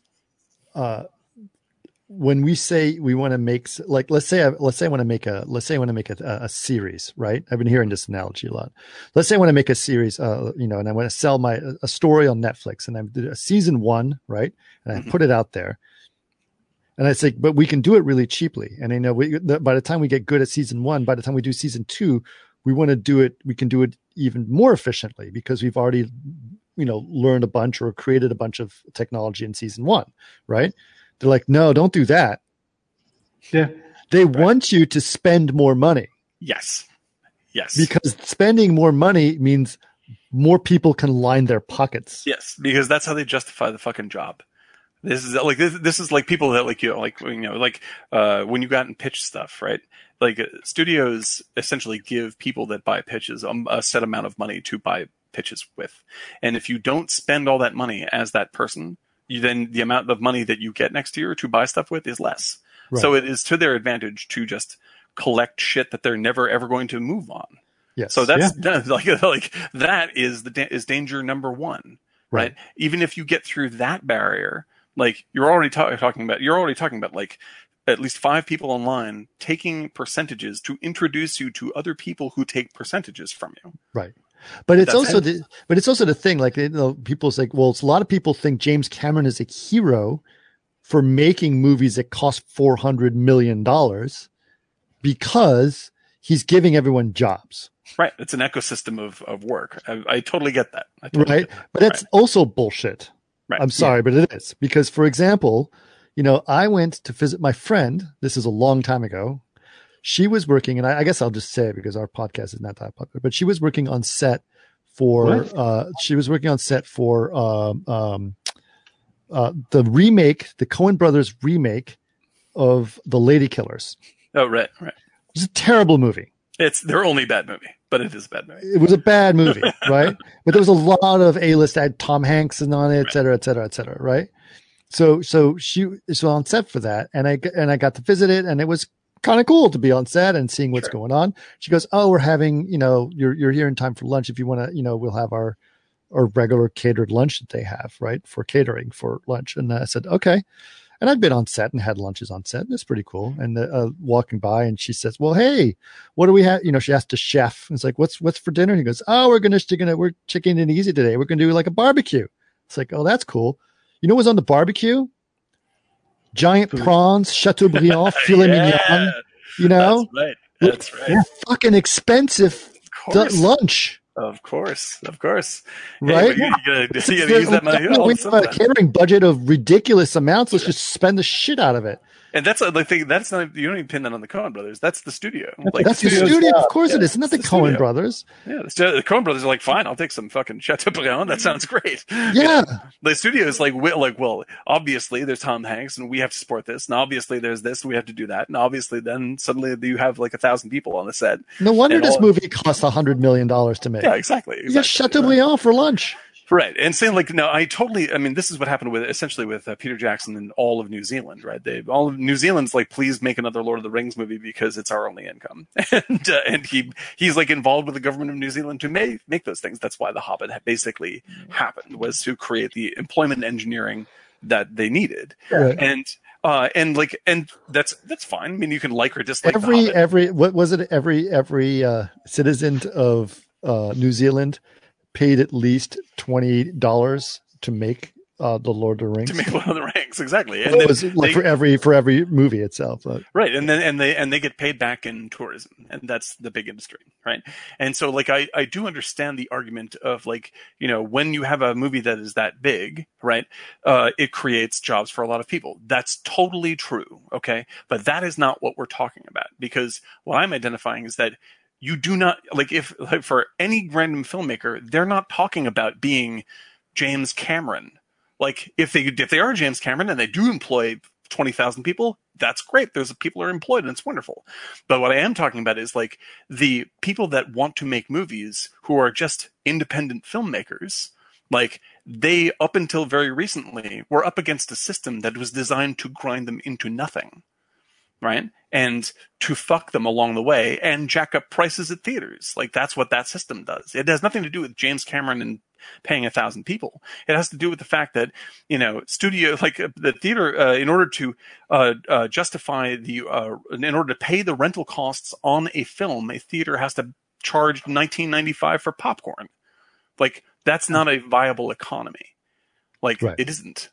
And that's what we're talking about. Like this is a totally false economy, and it goes towards paying an industry which is packed with people who aren't necessary. Right. So would you say that is basically a corrupt industry, right? Not to point fingers, but it is corrupt. But isn't that what a lot of what the American system is? That's why I felt it was very prophetic when they were in Vegas, because it was like, oh God. Right? It's just everything is just fluff. It's a big bag of nothing. Right? That's what you're selling. It's a big bag of nothing. Like everything is big for no reason. Which is like, this is the effect of the like you brought up, the American dream, right? Is like the American dream means that there's some other distant place where there's more and better, and we're always trying to get to that place, as opposed to being happy with what we have right now. As opposed to not having a 12-pound hamburger, which you actually can't use. But they're so tender and juicy. Come on, it is lovely, I have to tell you. But I mean, like that is the mindset that all of this preys on. It's the myth we pay for. The last time I actually got on an airplane, went anywhere, was actually just a little over a year ago when I went to Vegas. I went to Vegas for a conference, and I was walking around. I'm like, oh, and I sometimes I'm entertained by Vegas as a kitschy fun thing. It's designed, but somehow it was just worse. And I think it was at the height of Trumpism, and I'm looking at it as like this corruption, this facade of fakery is what made Trump the person he is. Yeah, right. And he has totally sold people on this. Yeah, and I'm looking at, and there was, I'm looking at Trump Tower in Vegas, and I'm like, and it's horrid, gilding, just kitschiest thing possible. The name is 5 stories, 6 stories tall on this building, and I'm like, this is unbelievable. And this is egomaniacal monstrosity. And this is what people bought into. This is what people say, he's my hero. And the fact that those people think that someone like that and that system of economy is what's beautiful of America, that's very, very disturbing. Absolutely. And the thing is, man, and everybody, I guess what I want to point out is that everybody is susceptible to that kind of swindling in some way. Like, it's not just dumb people who like shiny stuff, right? The reason why people like the fakeness of Vegas is because it gives them the simulation of being rich, right? It gives you the feeling of like, well, I know it's fucking tinfoil, but at least I can pretend like my life doesn't suck a little bit by being in this completely fictionalized version of being rich. But it's also the incentive, like, get to the next level, get to the next. Absolutely. And so because table. Because you're where at the you cheap are at table is now, but you want to get to the next table. Right. Because companies like Gucci, for instance, like they have two levels of marketing that go on. Like, there's the Gucci that's like, the $15,000, tiny bag, right? And that's for a very, very rarefied market. Like, Gucci doesn't make any money on the $15,000 diamond bag because it sells to so few people comparatively. What is it, lost leader? What is it? They do the thing that they're actually selling is to people that can't afford that bag. They buy the shitty version of the bag, also by Gucci. Like, they want the simulation as if I could afford the expensive bag. Right. Yeah. And that's what Las Vegas is. I remember there was this girl I knew, and we were starting off as in an architecture firm. We're right out of architecture school. You don't make that much money out of architecture school going there, right? And she needed a new car, or she wanted a new car, not needed. You don't never really need a new car unless she wanted a new car, and she wanted it to be a BMW, right? Because that to her was what you had to have. Right. Volkswagen is not the BMW. So she wanted a BMW. So the only BMW she could afford was a BMW that was that she thought she could afford was a BMW that was 7 years old, right? So it was a used BMW, right? She tried to get a 5-year loan on a 7-year-old BMW. Oh, man. Because she thought that, you get a 5-year loan on cars, right? And they're like, no one's going to give a 5-year loan on a 7-year-old car. That car is 12 years old. By the time the loan is due, it's worth nothing. Right. And she says, but that's the only car I can afford. And it's like, no. That's the only BMW. You can afford a Honda Civic, a brand new Honda Civic. Right. Incidentally, I'm going to tell you right now, I have through sheer luck, not money, I ended up owning a Mercedes for a short period of time, and I do remember this, right? and I basically got it for, let's say, an extraordinarily low price, like a fictionally low price, it would sound like, and but I got it, and I was like, okay, great, and now I got the Mercedes, and I was like, oh, this is pretty awesome driving. First of all, when you're driving a Mercedes, people definitely look at you like you're an asshole. That's number one. Yep. Second of all, repairing a Mercedes costs as much as a fucking Mercedes. So that's a bad deal. Right. Yep. And now previously I had owned a 1989 Honda Civic, and I owned it for years and years and years and years. Not only did I not have to bring that thing to the shop too often until finally it died, but you want a car that drives better? The fucking Honda Civic. Like, the Mercedes drove like shit. I had an Isuzu Rodeo from 2002, and then I just sold it in August. Yeah. So I had a 2002 a Isuzu Rodeo. It was okay. I lost my brakes once about 4 years ago on Wilshire. Right. That's not good because you have to ride basically with the emergency brake. Wasn't fun. Right. Other than that, it was a pretty reliable car. Mm-hmm. Mm-hmm. It's Isuzu Magic. Dude, this is the thing. Is like all of this Subaru, man. Those things will go through nuclear winter. Exactly. Like like these are the cockroach of cars, but there's a good reason to own these things. There's the cockroach of cars. Right. That's not the perception of what you want right now, right? Exactly, dude. exactly. And so like the things that are the things that are sold to us as to what we want create this, don't just create a false demand. They create a false demand to have this sort of mid-level bullshit satisfaction, right? And the mid-level bullshit satisfaction is actually the thing that is being sold. And okay, so then goes back to Steve Carell, where he said, what did I buy into to get into this industry, right? That killed my brother, right? Right. What am I fighting for? That's what I got a sense from Carell. He lost this, but he was sold something. He bought it. He lived it. It became part of him. And then it's like, man, I'm not this. What am I? Right. And so he lives in moral confusion in that movie. Like he pretends like he says like he's trying to stick it to the man, and that's what he's so angry about. He's not so angry about that. He's angry about his brother dying. Like that's what's actually motivating him. Yeah. Right. And the and like this is the ultimate argument of the movie is to say like why are you making the mistake that you are making? Like what are you gaining by making what is clearly a mistake? You know, like what hole are you trying to fill by doing this? And that is the American dream problem. Is like by having the American dream, you're saying what you have right now isn't good enough. You must have this, and that creates need and a drag towards that need. But actually arriving there and actually having those things means that you are vulnerable. And now you are suffering, you know, and if people were responsible literally on every end of this problem, it would not be a problem anymore. But that we can't seem to let go of needing to not be ourselves. We need more than what we are. If we don't have that, what are we? It's changed. I wonder about that. I do wonder about that. Because I just feel like people. Yeah, you see a lot of stories about people just living out of Winnebagos and driving around or find a ghost town, but it's just getting away from rebirth. So one of my fly fishing groups, one of the guys, he said he went down to Venice, right, to go fishing. He says it's unfucking believable in Venice right now. Apparently, the water is totally clear. No, the boardwalk is completely covered by homeless people because no one's actually going to Venice. Right. So he said the pretty much the entire boardwalk says there's probably 1,000 tents. Yeah, wow, that's Echo crazy. Park is like that too. Coachella. You should see a German in Venice. It's a great podcast or a video YouTube thing.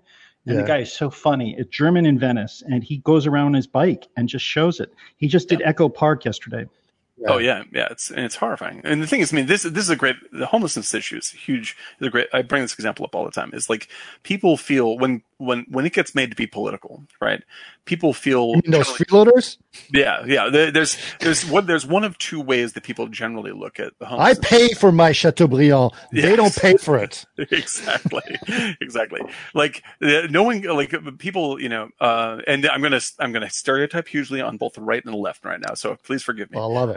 I'll start with my peeps, the left. Okay, where we want to look at the homeless problem as just like, oh, you know, they're just angels. We need to care for them because they're really just, et cetera, et cetera. Like, if you've been in Skid Row in Los Angeles, which I've gone down there for photography a zillion times, like it's very dangerous. And most of these folks that you're interacting with, my old neighborhood, dude. It's a dangerous place to be. You're going to mostly meet people that you can't trust to be safe around, right? And it's not an angel devil thing. It's like if I were in that position and had lived there for years, I would be exactly the fucking same. Like, like if I had fallen to this point, I can't pretend like I would be an angelic creature. I wouldn't be. I would be a disaster, you know. And like there are points in my life in which I have come close to that, you know. And so there's no to put judgment on these people one way or the other. So if I switch to the right side, like they should pull themselves up by their own bootstraps. Like these dudes don't have boots. Like there's no bootstraps to be pulled up. Like there's no way. What are they going to go get? Like you're right. I should go be a commodities trader. I'm sorry. Like that's not what happens. Like, and pretending like it's going to happen doesn't make it happen.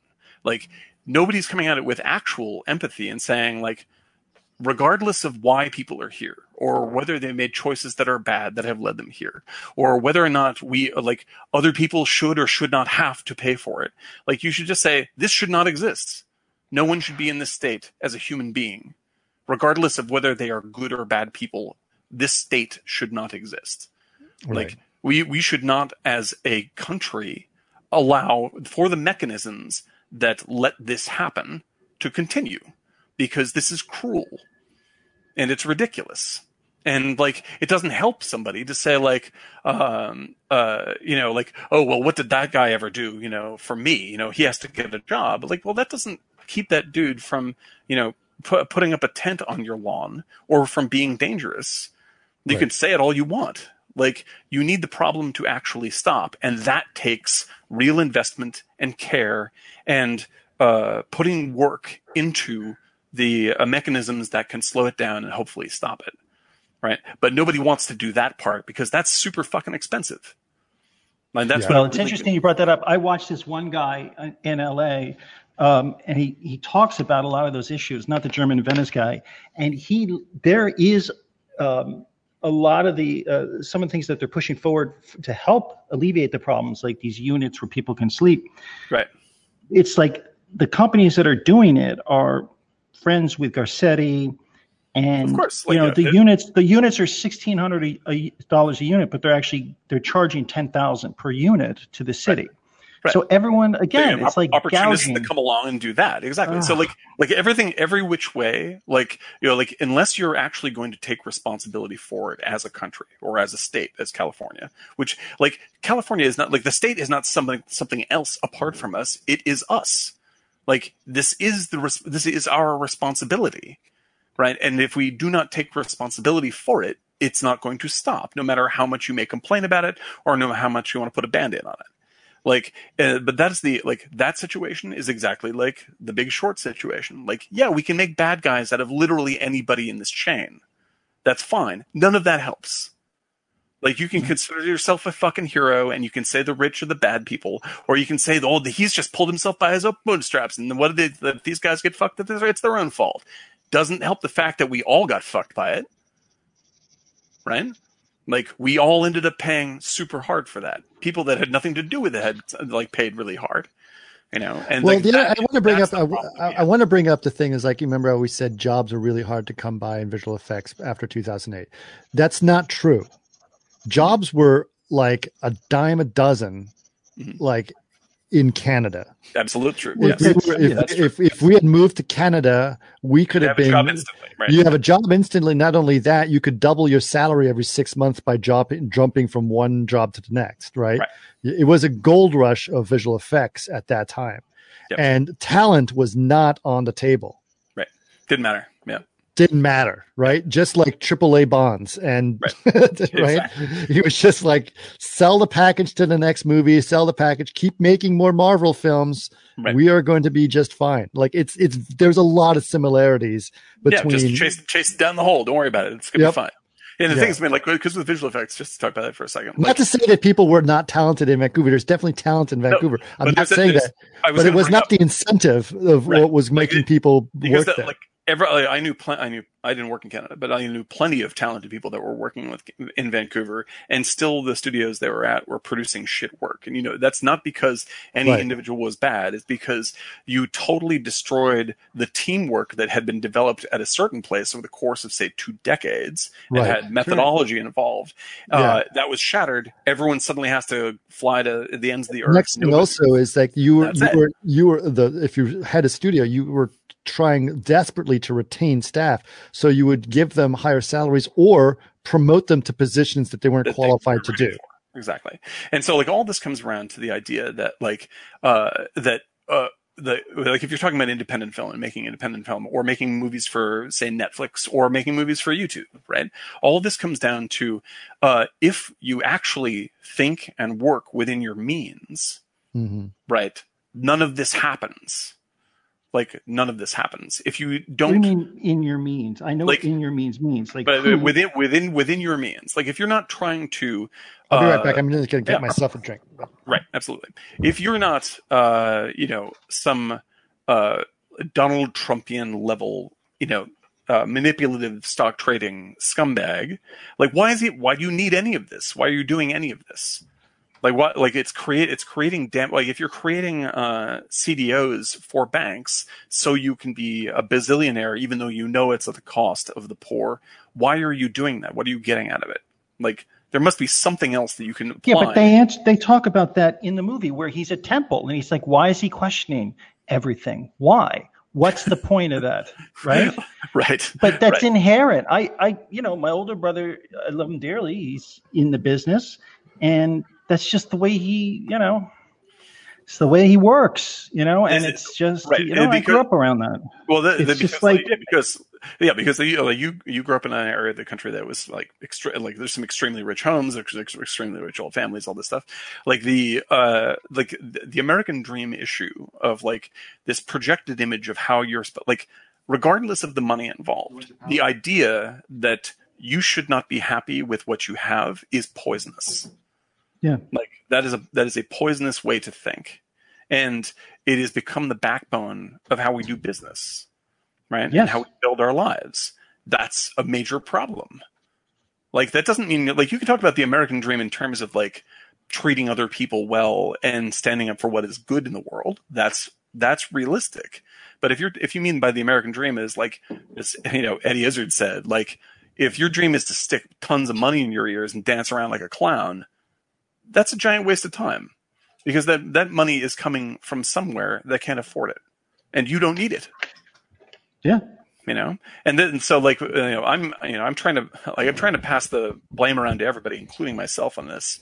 But the reason why, for instance, I am a super left-wing socialist oriented person isn't because of, I think it's a morally good idea and that it makes me a better person to think like this.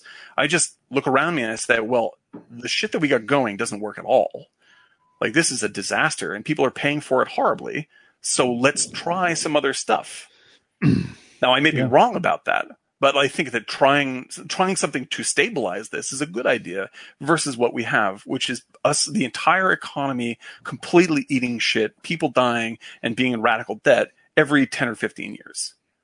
Like that's dumb. Yeah. There's no reason to be doing that. Well, I mean, that was the joke, right? During COVID, when it's like, oh, wait a minute, people only buy what they need, and suddenly the entire economy collapses. What the fuck is that? Exactly.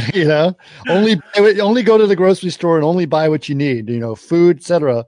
Now suddenly our entire economy collapsed because we're not buying enough Samsung TVs and iPhones. That means that it was all baloney. Like it was all baloney. Yes. But just even the idea of buying bonds based on people buying houses, you know what I mean? It's just if you really try to put that in perspective. I mean, I can understand investing in a company like this. It's opportunistic. This company here is about, is making, I don't know, guitars, and they make good guitars. So I'm going to invest in them because I believe a lot of people want to buy good guitars. But you're actually buying bonds of people paying their mortgage. Yeah. Well, it's like weird. It's nonsense. Yeah. Like that, like at the end of the movie, I'm just like, this is like buying no weirder than, Ronco making a product that, can crack walnuts 2 at a time. It's just opportunity. It's like buying a chair for musical chairs. Like, wait a second. The idea is you're going to lose, right? And then eventually there's only going to be one chair left. What are you doing? You remember the Ronco stuff? Yeah, exactly. Of course. Right. When I was a child, I love this man dearly. He's no longer with us, but Ronco? That was his company. Yeah, that was his company. And Yeah. I used to go over for Christmas, and I always used to get, it was big party, and the kids would get gifts, and I always would get one of those things where it's a gun and you put a walnut in and it cracks it. I would sit there in this beautiful home overlooking the Sound, Long Island Sound, and be like, I don't know what I'm going to do. I don't eat walnuts, but it's the more useless crap in the world. Right. And, we're just running out of useless things to do. So they come up with this idea because all the other things, it's been pretty much done. So people want to make their money and get out. So that's basically it. Why do we feel that way? Like what is it we're missing in our lives? Why are we promoted to feel this way? Promoted to make a lot of money? Yeah, like why would that when we know that it is not satisfying? Why do we do it?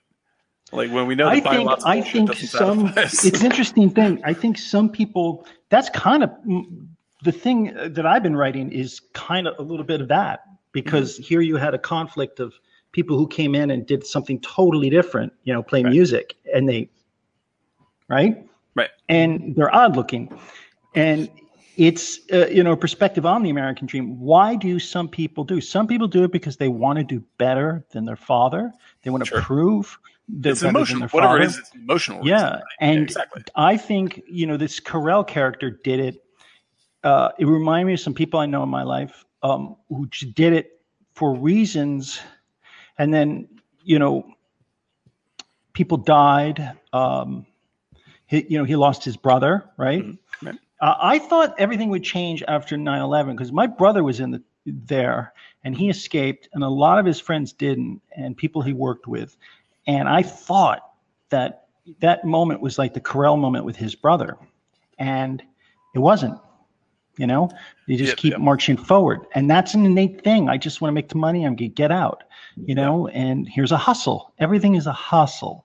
Yeah. And I don't know if the government constricted it, there would just be a new hustle found. That's the thing. And I think these swaps they're talking about, that's it. The Barney Frank or Dodd-Frank and all these things, constrictions they put on, more shit.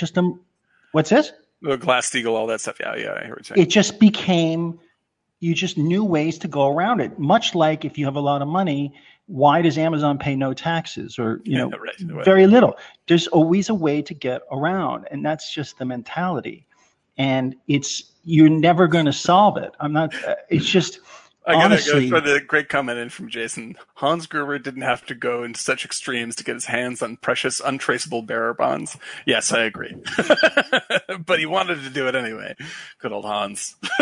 But Hans Gruber, you said. Yes, Hans Gruber. Exactly. But it's like, it doesn't, that guy who, made the 47 million, what's his, Ryan Gosling. It's like he probably went off to make more money. Right. Well, I was talking about this with Ann before I even got on here. Like the Ryan Gosling to me is the closest that movie has to a hero. Right. Which is why I think he's the narrator, and he's a hero not because he is doing anything. Well, he says, "I'm not the hero." He is the hero in terms of the structure of the movie. Like he is right.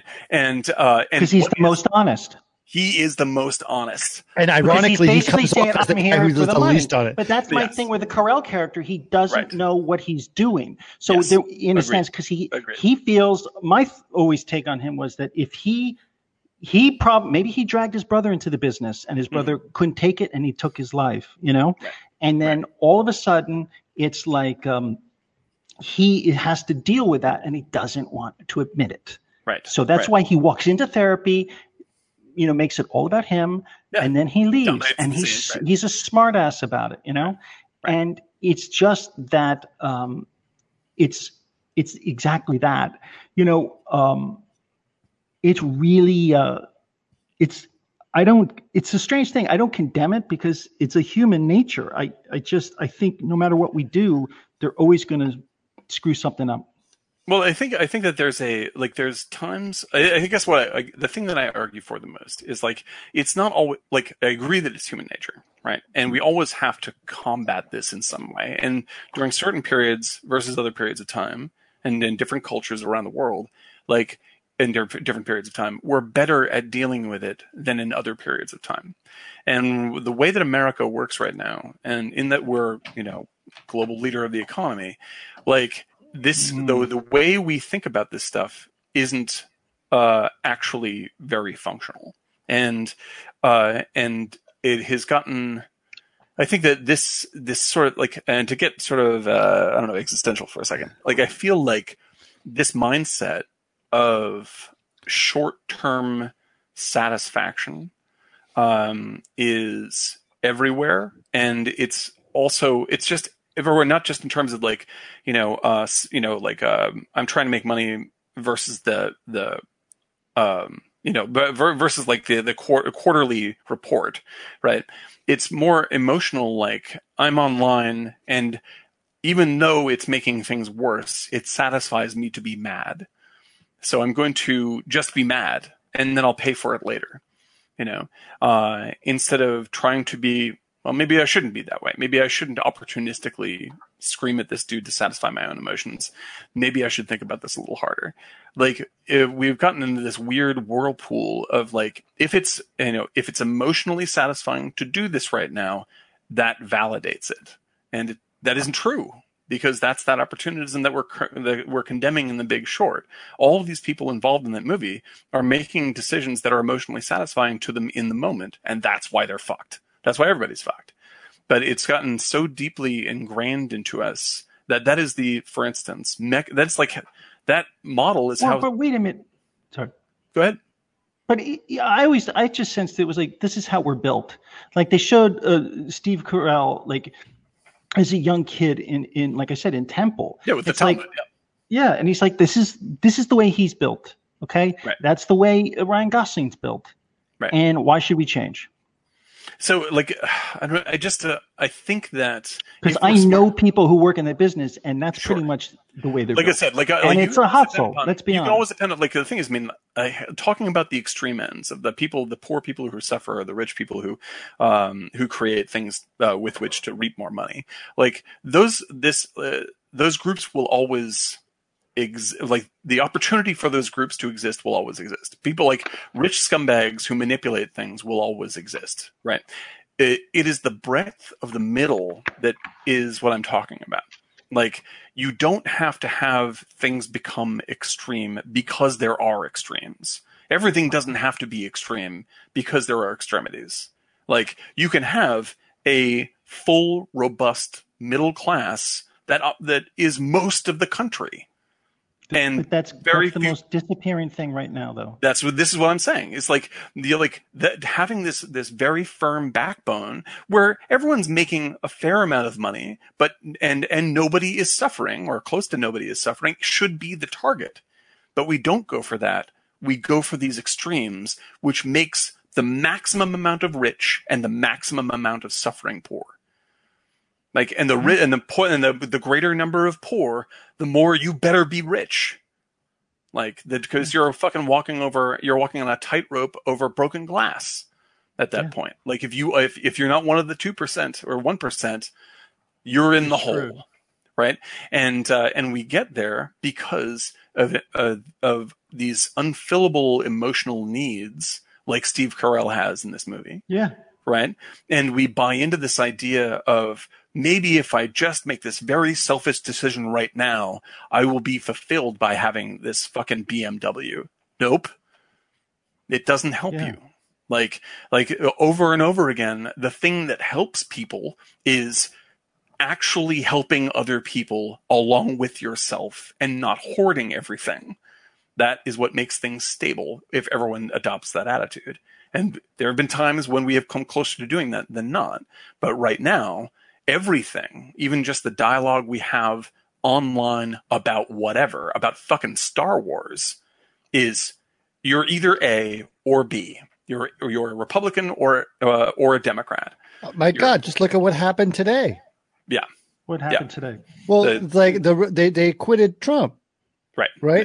People, when he clearly incited a riot onto the Capitol, they acquitted him because they're Republicans and their base would vote against him. Right. And the people, the 7 Republicans that had enough guts to do something, now they're all receiving death threats.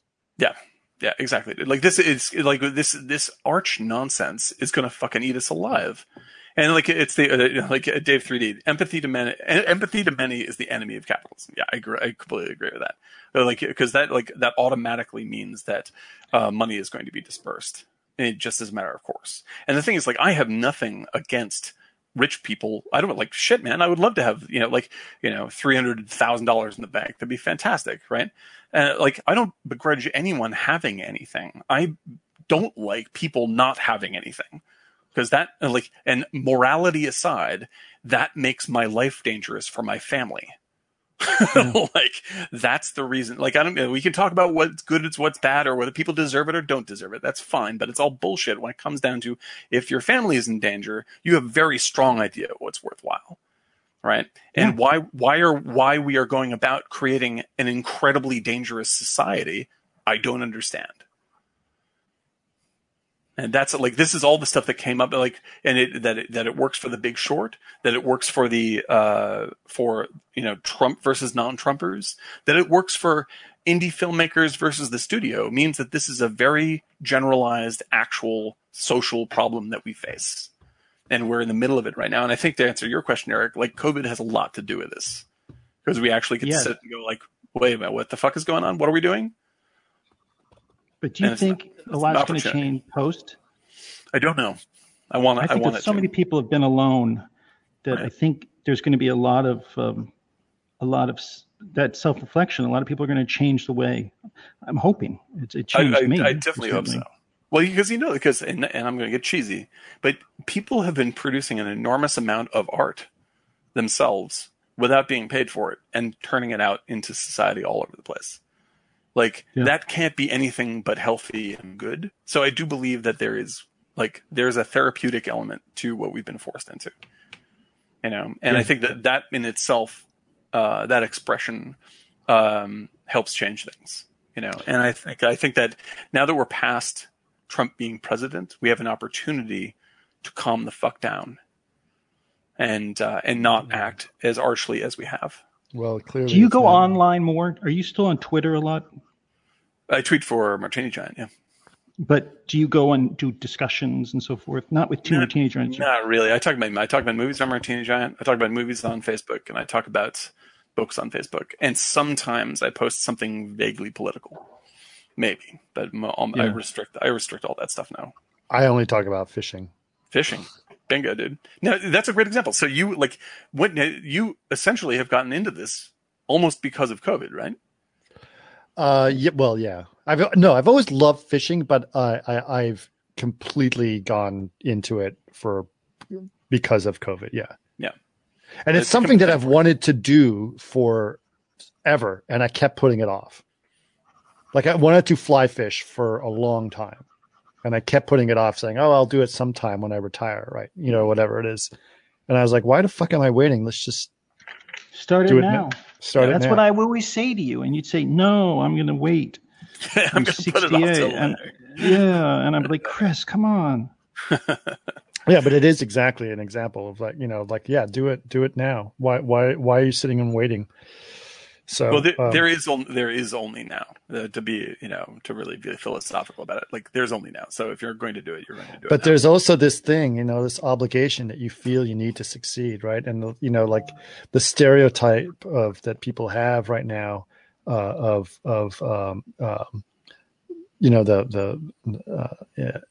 East Indian families or Chinese families, whatever. Like, you have to become a doctor, you have to become a lawyer, whatever. Like that, and you hear it all the time, right? Mm-hmm. Of that pressure to do that. For American, it's the pressure of being rich, right? Right. And buying things and spending and the house and the car is more important than the job you have. Right. Which is where, like, you spend most of your life at your job or sleeping, but hey, it's about whether you have the really nice car. It's like, if you're going to spend 8 hours a day at a job, like, I suggest that you do something that you enjoy if you possibly have access to that. And if you do not enjoy your job, then I hope that you are enjoying everything else in your life. But most people aren't doing any of that. I've spent most of my life not doing that. Really? Yeah. Not enjoying your job. Not enjoying my life in some key way or another. Up until very, very recently, and this is no one's fault but my own. I've made bad decisions, and those bad decisions made other people around me suffer and me suffer. And I found myself, complaining about stuff that was under my control until I realized, oh shit, this is actually under my control. And I think that that's a very tough, I think that, like, there's, there are millions and millions and millions of people in the United States who don't have the opportunities that I have. And, like, just getting through the fucking day is an absolute challenge. So for me to be sitting around and bitching about how hard my life is baloney. Like it's complete nonsense. And for me to recognize that and to try to just take advantage of the things that are good in my life, it's a blessing to have those things. And I don't need more shit to prove that I won. I'm already insanely lucky. And thinking that I need other shit to define myself or whatever, a BMW or whatever it is, like it's totally alien to me. And so I try to have empathy for people that feel like that, but I still wonder, like, what is it in you that makes you feel like that? And what are the things in my life that I still do that in? That these needs to define myself that I don't actually need to fulfill to be happy. Mm. Yeah, I know what you're saying. I know what you're saying. And you kind of, I think you possibly, if I can, I think one of the things that I went through in the past year is that, I was in LA for 24 years and, my visual effects was killing me. And so I think my daughter wanted to be around family more. So we just sold our house and moved. Yeah, it was rather fast. And now I'm like, whoa. But at the same time, it changes you so much and it gives you perspective that it's, you go back to LA, you go back to LA someday. But it's definitely when you strip everything out and you start fresh, you realize what's valuable. Right, exactly. And those things for literally everybody on earth are going to be the same things. Like my family, like it's weird because a year ago I was stressed about everything. Yeah. And now it's like, all right, well, we'll figure it out. Well, yeah. I remember when I was fly fishing in Montana, and I had my fishing guide, who was a guy who was very, very nice, very interesting guy. And of course, you spend a whole day with a person, you end up chatting for a while. And his story was that, he went to college in North Carolina. I think he went to Duke or something. I'm not sure, but he was very good school, and he got a job to work at Wells Fargo. And he said, "Okay, well, before I start on that job, I'm gonna take the summer off and just hang out and do some fly fishing in Montana, work at a fly shop." And then he just never went back to work. Yeah, he just stood there, and I was like, and he's like, "Wait, why? I can live this way. I can do this every day. Right? Why do I want to go to a bank and sell loans?" Yeah, right? Yeah, exactly. And so he has a pretty good life. He makes a good living. Yeah. He only works like 6 months out of the year. Yeah, that's done. That's fantastic. And the thing is that is the, like, what you want is to have a system in the country that allows the maximum number of people to have that kind of realization. Right now, we not only create a situation in which you have extremely poor people who, are really, or we force them into situations that are unenjoyable and they can't escape it literally at all. Right. But for everybody else, we create a completely fictional psychological situation in which wherever you are, you shouldn't be happy. There's always some other place you should be, or something else you should be experiencing, or some other car you should have. And none of that is like, all this is self-reinforcing nonsense, and it, like, nobody has to be suffering the way that we are, but but we reinforce this system because of the immediate emotional payoff at, where there are levels of choice, we tend to make these bad choices, and that's like watching The Big Short. I was just like, motherfucker. It's just like, I can't really root for anybody here. And I'm glad that they make the movie so likable and so much fun, because if they made it, really about people like this, I'd be like, I just can't stand watching folks like this. But that's the thing that's interesting about that, right? I mean, it's good that you bring it up and you keep saying it. It's like, well, Steve Carell is not the hero, et cetera, et cetera. But if you look at that movie, if you think the average person is going to watch that movie, they're going to think Steve Carell is the hero. Of course. And I think he's going to make money. You're rooting somebody is going to make money. This is the thing. It's like Chris is right, because like Steve Carell's sort of Robin Hoodish goal that he says he has in the movie, like, makes you want to root for him, you know? or like Christian Bale, like you root for him because everybody else he interacts with is an idiot who doesn't see the vision of what he's doing. Right. And so it's easy to side with these guys. They're in the position of the story. They're the little guys versus the giant wall, you know? Right. But in actuality, the situation is, you know, they are opportunists.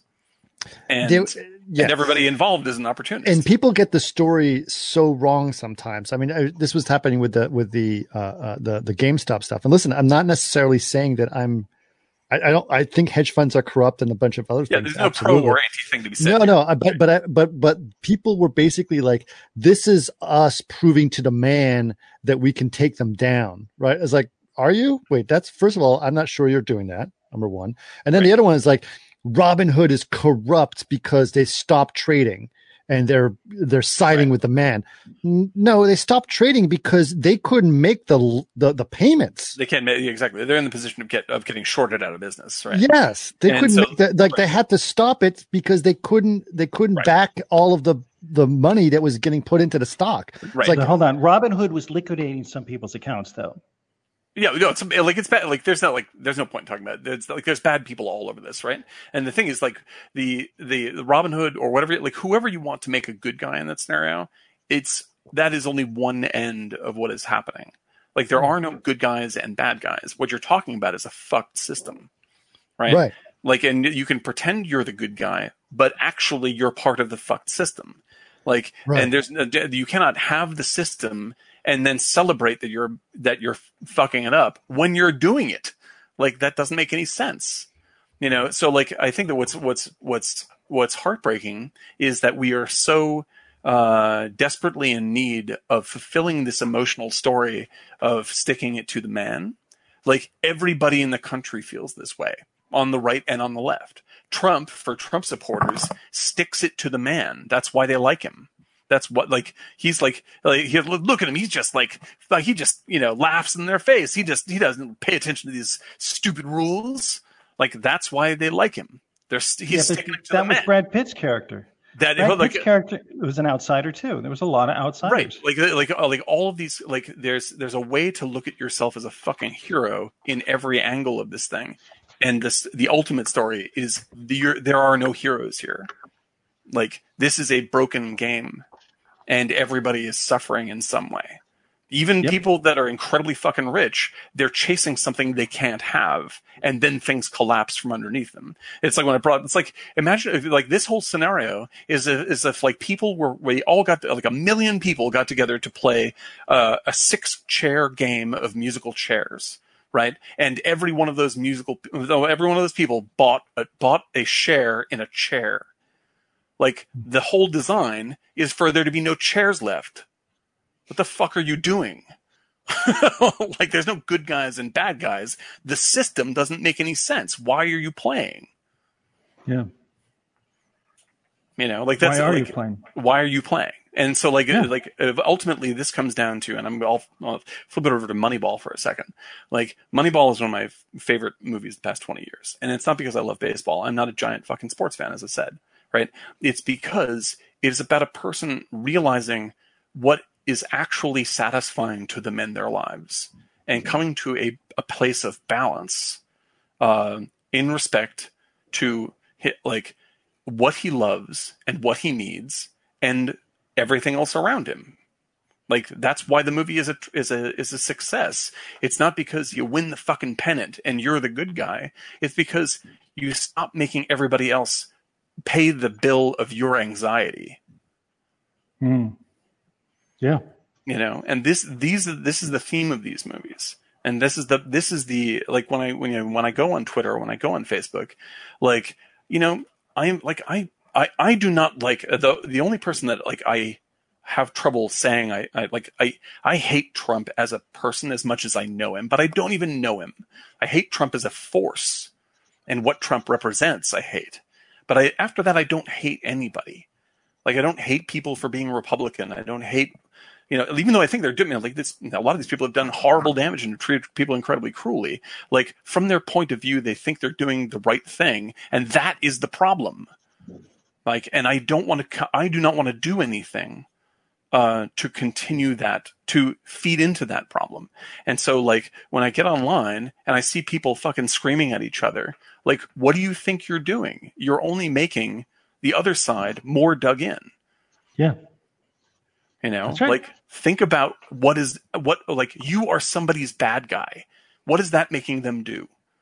You know, and so I see a movie like Big Short, like I watched the whole thing. I'm like, this is very, very funny and very, very entertaining. But the bad guy is all of us. That's the only thing I can take maybe away. You and Chris, but yes, I understand. Clearly, obviously. Yeah. Like, this is our responsibility, all of us. And there's going to be plenty of people that don't take responsibility. But if you actually care about it, you should stop trying to find the bad guy. Like, and start trying to figure out how to make it better for everybody, even the people you don't like. Yeah. And that will start with what? Basically talking to anybody. And I always felt like the dialogue needs to be not so caustic and splitting between Republican and Democrat, but 100%. Just what do you think should be done? Absolutely. And this is how I feel. No matter how fucked up, like, whatever they say in return, like, just listen to what they're saying so you can figure out what they're really saying. So you can figure out what their actual pain is. Right? Yeah. You know, like, because, like, you can talk to somebody who's a fucking, racist jerk or whatever like, if you do not bring your anger forward, then you will hear ultimately what is causing them pain. And I promise you, it's not whatever people they hate. Like, it's something else. It's something economic. It's something about their family. It's something else, and they're putting the blame in some other place, and someone else is taking an opportunity to make that worse for their own benefit, like Trump. You know, but there's a system in place that can be dismantled if you do not come with anger. Right. And so when I see The Big Short, all this kind of stuff, or like or with a great documentary, Inside Job, narrated by Matt Damon, about the same thing. Like, I always say, like, this explains it very clearly, and I love what it's saying, but just be careful not to demonize anybody. Otherwise, you're part of the system. Does the Inside Job demonize? Inside Job does not demonize. Like, it looks at the system as bad, as corrupt. Like, there's individual people that are bad actors for sure, but it looks at the entire thing and says, what is this mess? Like, how do we let this happen? You know, and I think that is a much more, and then, you know, it's like, for people that know me, like, this is not a new position. I felt the same way since 9/11. You know, I was on Manhattan for 9/11, and it was, you know, I was very, very lucky to be, you know, I was by the Empire State Building, so I'm miles away, right? But there are people that I love who were very, very up close and personal with what was happening, right? And of course, just being on the island, you feel like this is now going to happen. Like, somehow I might die by the end of the day. That may happen, right? So it is traumatic and it is bad. But, like, I was blessed to be there,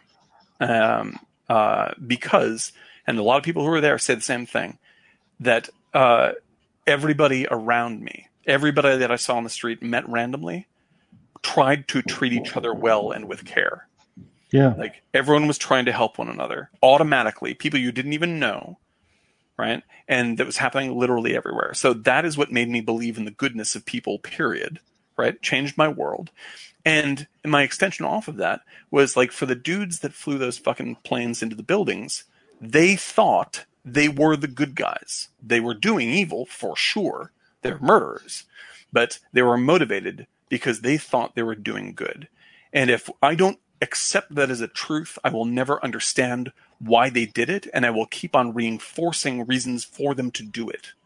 If I keep on saying they're the demons and we must destroy them, then I am adding to the situation that creates them.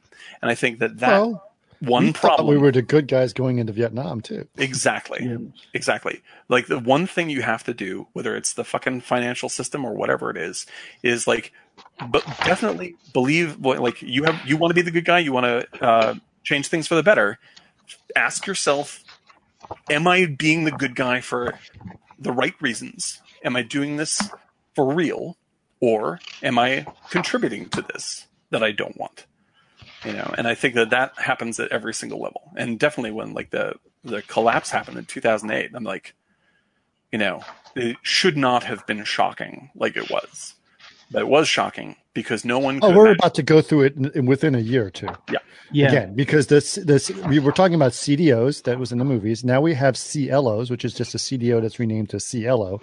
And there's tons of CLOs. And an ELO, which is a great band from the 70s. But I love them. Yes. But it's also, the CLOs are all in commercial real estate. Right. And it's commercial's going to be... Yeah, commercial is the big thing that's going to...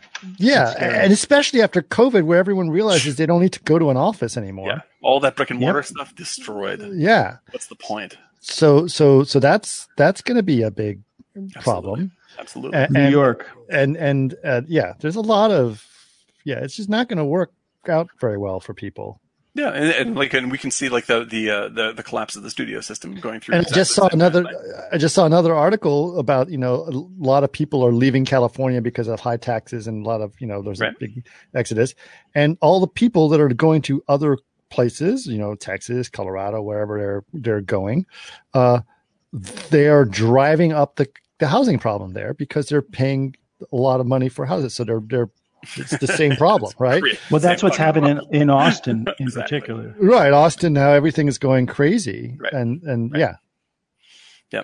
Like a friend of mine, a friend I think you guys all know, just moved, or is going to be moving to Texas and moving to Austin. And that's the new exodus. Like I know a lot of people in VFX who are either moving to Texas or moving out, and like all the stuff is like, like COVID, like I think you're right. It's like COVID really gives you an opportunity to see what really matters. And right. What is the thing you are holding on to in your life that isn't real? Like your identity as a rich person, or or you're a Californian, or I got to become a film director or a novelist, or I have to be blah blah blah. Like, is that, maybe it's true, but is it actually true? Like, here you are. Where's that novel? It's COVID. Right. Do you actually, if you don't want to do it, it's okay. It's okay. Like things can be fun. You can still be happy and not believe that there's someplace else that is happier that's making you sad. Yeah. I think, but you can be a filmmaker anywhere nowadays. No, without a doubt. You don't need the studio system. You need your phone, which you probably have, and you need access to a computer to put things up on YouTube. As we've been preaching left and right on the show, like not only is all the equipment dirt cheap, there is literally nobody in front of you to try to, like, between you and putting your movie out. Visual effects you can largely do by yourself. For $50 a month with an Adobe license. Oh, I have a great example. Like, my daughter, she takes drama class, right? So now that they're doing drama class through Zoom, right? Which is interesting. Mm-hmm. Think about that, right? I know. So she's doing it that way, and the guy's being very creative. Like, I'm really impressed with how creative he is about that. So that's kind of interesting. Mm-hmm. But anyway, so she's doing that. And one of the things they had to do was they were looking at these bad ads or fake ads that are out there, right? Or for fake products, right? And so they had to make a commercial themselves for a fake product that they want to do, right? I love it. And make it funny or do whatever they want to do. So,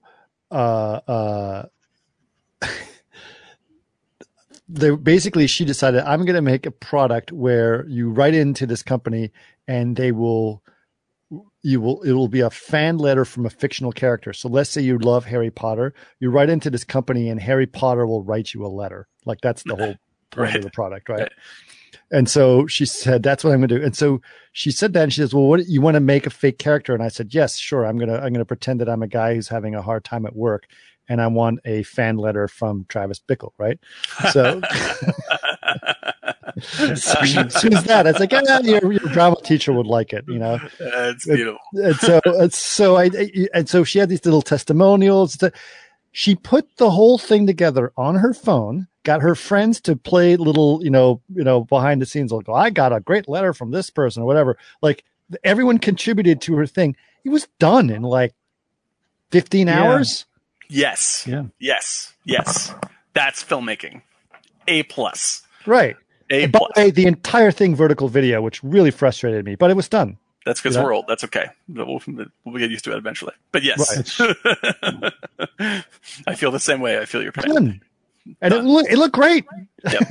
And It's by the way, awesome. she That is awesome. edited the whole thing on her phone too. Yes, That's absolutely. crazy. The whole thing on her 100%. phone, graphics on top, voiceovers, Yes. music, everything. What I on her find phone. funny is that she's taking a acting class via Zoom. Oh, Right? that's great. I love it. So Dude. imagine like the notes. Everyone is like, you know what? I really like how your voice is muffled. I love that. That's what you're doing with reality. your voice there by being very far away from the mic in the Well, kitchen. it really interesting is having their perform because they do twice a year or 3 times a year or a semester. They'll do performances, and all the performances are on Zoom. And so That's great. all That's the great. parents are tuning in on Zoom and watching their. Some of them are fantastic, Oh man, and they're doing really. They're making a great effort to make this happen. I was like, that's really impressive. this makes me super happy. And also, like, along the same lines, now, do you guys know anything about the TikTok Ratatouille musical that happened? Mm-mm. Oh, like this blew my mind. Like it was felt like that people started doing just on TikTok. People started doing songs for Ratatouille as if it were a musical. That just became a thing, right? And you had people that were writing really sort of pretty good, very focused songs and singing them pretty well. And there were so many of them that people started to stitch them together into YouTube videos that were like, here, it started turning into an actual musical. And Wow. then they put on a live performance with like the guy from Whose Line Is It Anyway? And I was just like, what the fuck happened? Like it was this absolutely grassroots filmmaking event. And you could watch, like all these actors doing a completely new spin on this awesome animation, and all this was created in just like a month. That's crazy. And then like that's the kind of thing that you're going to see, I believe, more and more and more of. And that's the stuff that like COVID does. It's dragged the world like this. We're on this fucking situation, but at very least, like people's response is not, necessarily.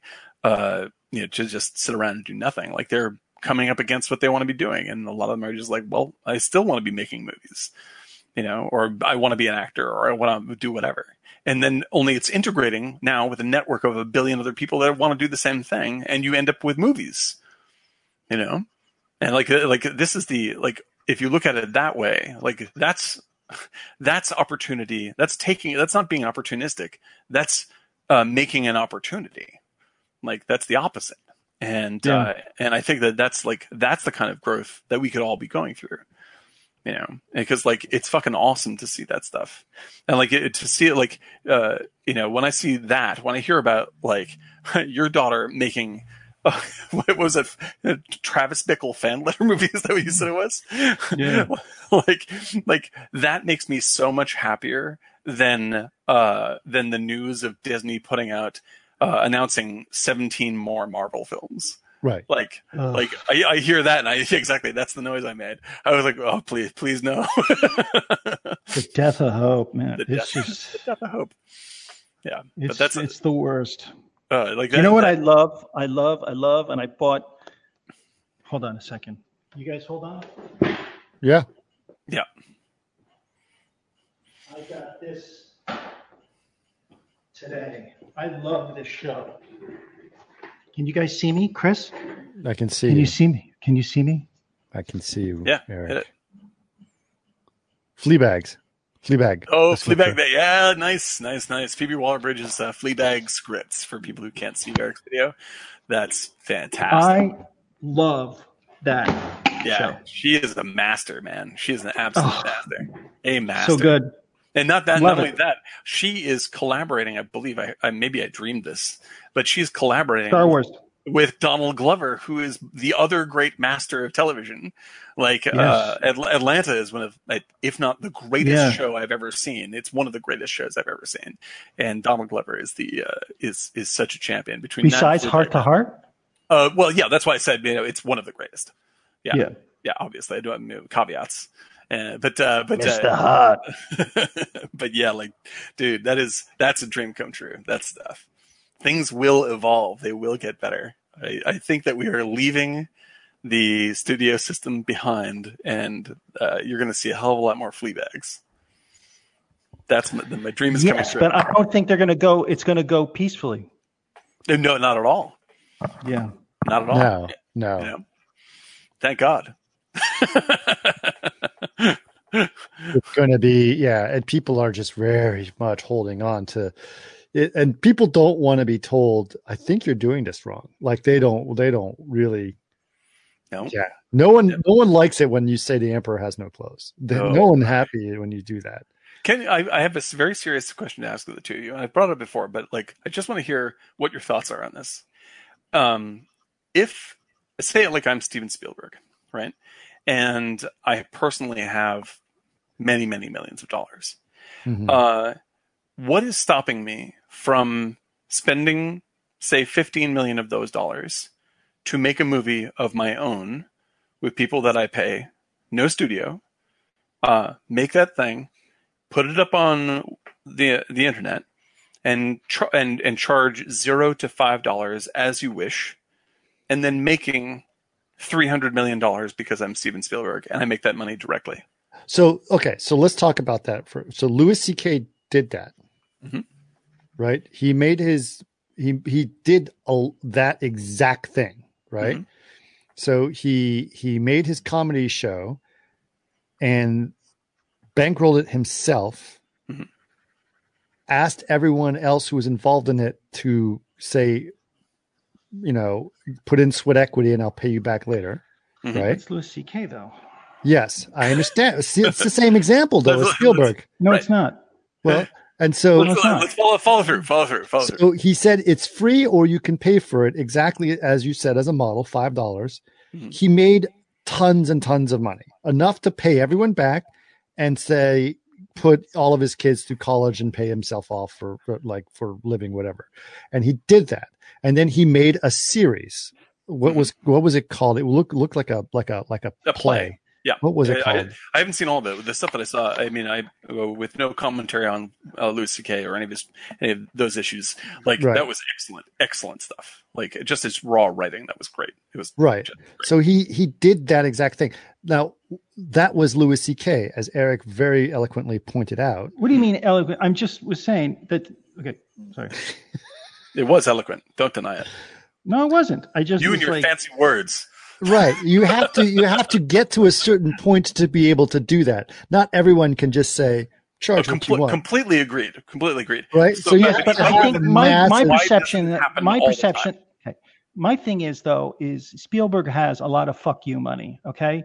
It's hundreds and hundreds and hundreds of millions of dollars. Sure. So what you're talking about, and that's why I said the difference between Louis C.K. and Spielberg is that with that FU money, it's like, it's not even a hit to his quarterly interest. It should be an easier thing to do right. than Louis C.K. So absolutely. Yeah, somebody, it's like, look, I saw read a thing and that Jeff Bezos' wife has given more money than, because in divorce, she got $50 billion, and she gave $15 billion away already, and it was finalized last year.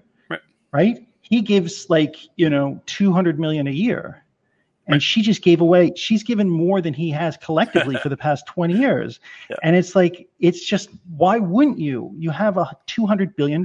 See, that's always the problem I've had with the idea, because having lived in Texas, and the Republican thing is like, we don't want government handouts, but the rich have a responsibility to donate to charity. That's the moral thing that they basically put out to themselves, right? Mm-hmm. So I give to my causes. My church is a specific one, right? Or whatever. Those are the charities that they want to give out to. And I'm saying that's my choice of where my money goes to, not the government's choice. That's the Republican point of view on this thing. The problem is they don't actually give away all of their money. They only give a portion of their money away, right? All the fundraisers or whatever. It's a very, very very small portion. And having heard from specifically, I mean, I heard this specifically from Bill Gates, who's like, no matter how much money is given out in charities, and he's the biggest philanthropist of them all, it's like it's a drop in the bucket compared to what is necessary to actually solve the problems. Yes, of course. Right? Okay, just to clarify, I was only saying that not to get into a discussion about, having enough money and solving the world's problems. Right. All I'm saying, I think I was trying to refer back to what Dan was saying, was that for somebody like Spielberg to do exactly what he just talked about would be nothing. I mean, he wouldn't even, his accountant would even call him on the expenses. Right. It would just be like, oh, going okay.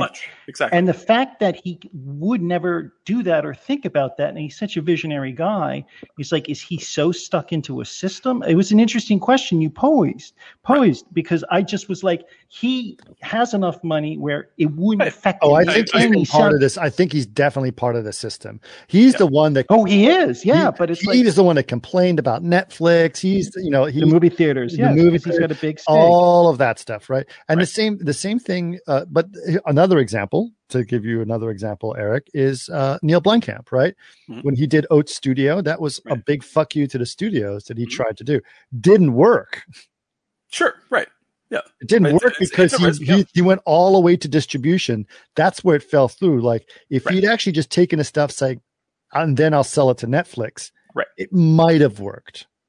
Right, and to throw up a couple of other examples along the same lines, like you have Steven Soderbergh has also been sort of flirting with this, sort of trying to come up with a middle a third answer model for distribution, and he's done it a couple of times with a Channing Tatum movie and with a horror movie, and these things, like both versions, didn't really work. But he actually writes about why these things didn't work and why these experiments didn't work. And now he's got a sweet spot working with Netflix, where he dropped a movie at the beginning of last year without even any fanfare. No one ever knew he made it, called High Flying Bird, which is an incredibly good movie. And then he dropped a movie at the end of the year, or at the very beginning of this year, which was Let Them All Talk with Meryl Streep, which is a secretly great movie, even though it seems mellow for a while, and then the ending makes the whole thing great. But he's trying to find that sort of third way. But the fact is that people on YouTube are doing this literally, and it's working. Like, it's not working for everybody. Like, everyone's going in it to make their own, everyone's going into it for free without the intention of making bazillions of dollars, because they know the risk. If they go into it trying to make $1 million, they're going to fail, right? But people that do get enough followers start getting paid, and then they have reached a point where they have total control over their content, because YouTube doesn't give a shit. And they're delivering what they want to their audience, who has been sculpted for them by them. Like, why isn't that the model for every artist, period? When you have a name already, if you're Spielberg or whatever, like, why wouldn't you just go, what? I got to tell you, you brought up something. I'm interrupted. I'm sorry. No, please go ahead. I literally, and I think I had mentioned I was going to have it, but I had a discussion with a guy a week and a half ago. I'm not going to say any, right? He basically he was talking to somebody, and that person liked something I'm doing. So he talked to me, and, eventually he's like, I could try to help, but I don't think so. The point is, he was a major head. Sure.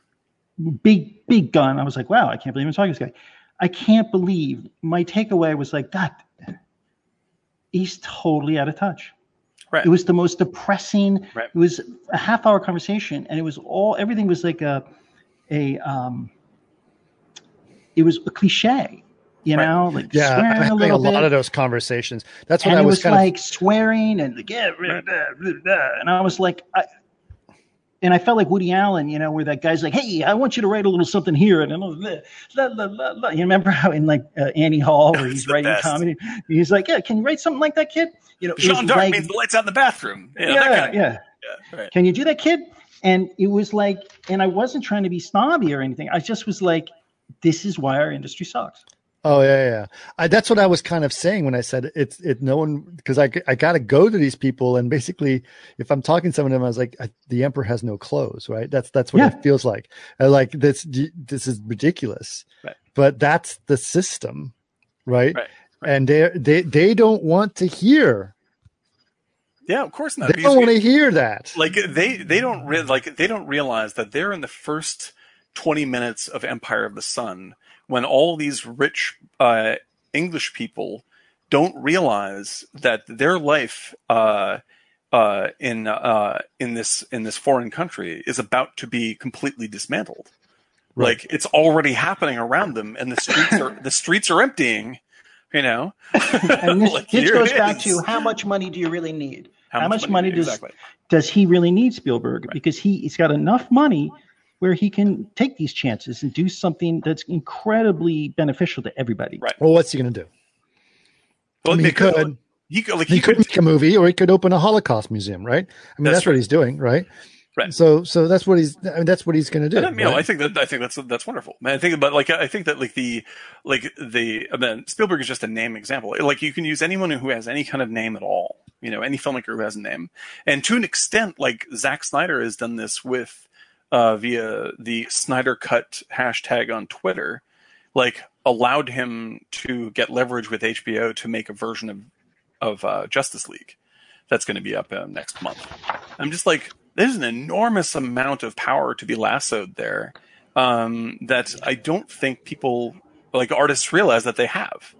You know, and I think that like in YouTube circles, like they totally realize it, but those people are not famous yet to the studio level people.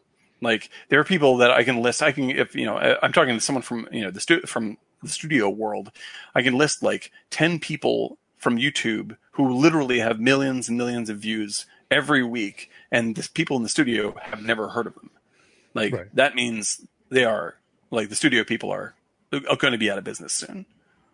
Like that's the nature of it. If you don't know who these folks are, then you don't even know what your competition is, because your competition has already eviscerated you and you are dying and you don't know it yet. Yeah. You know, that's what's going on.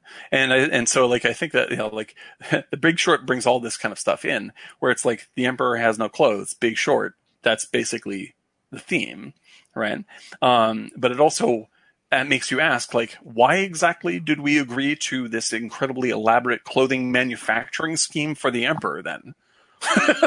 Like, why is that a thing? Why am I paying for this? Right. You know, and at every level, whether it's whether it's financial or whether it's creative or whatever it is, like all of that is turning a corner right now. And I hope that you're right with what you imply, Art. Like I hope that we look back on COVID as much of a blessing as it could be, you know, and say like, do we take advantage of changing our lives? You know, for I think there's also a lot of people trying to bring back the status quo, like hold on to their jobs, and sure. It's a strange time, but I think there's going to be a lot of people. I also think the young people are very affected by this, and we're going to see a lot of problems down the road.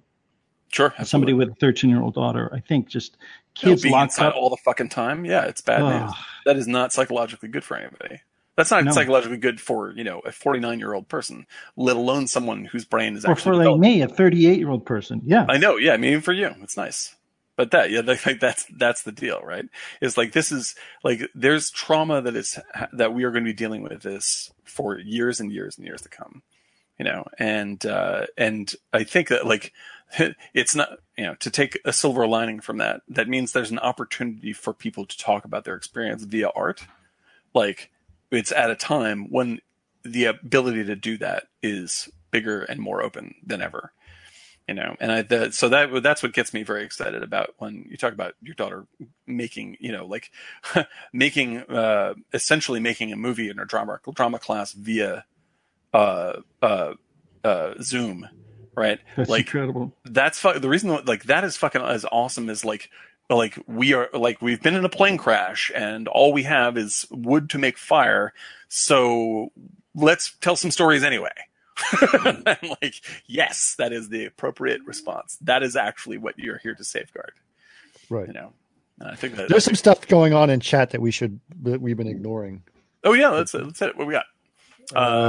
Go ahead. Dave 3D guy says, for some, COVID is Brad Pitt holding a gun to the back of our heads behind the convenience store, telling us to be a veterinarian. An excellent point. Alan Scheller says, Dan, where can we see some of your work? If you look me up on YouTube, you will see I have a couple of short films on my page, and an enormous amount of Zardoz episodes, which are completely nonsensical, and you may or may not like them, but they exist. Also, look up Spoiler. Look up Spoiler on Vimeo. That's a pretty good one. Spoiler on Vimeo, and also I put it up on YouTube as well. So there's a zombie film that I did called Spoiler, starring, by the way, Dave 3D guy, and it turned out very, very well. I think it's good stuff. If you look up Spoiler Zombie Vimeo, you'll definitely find it, or it's on my page on YouTube. And for people that are actually in the chat, I will put that up there.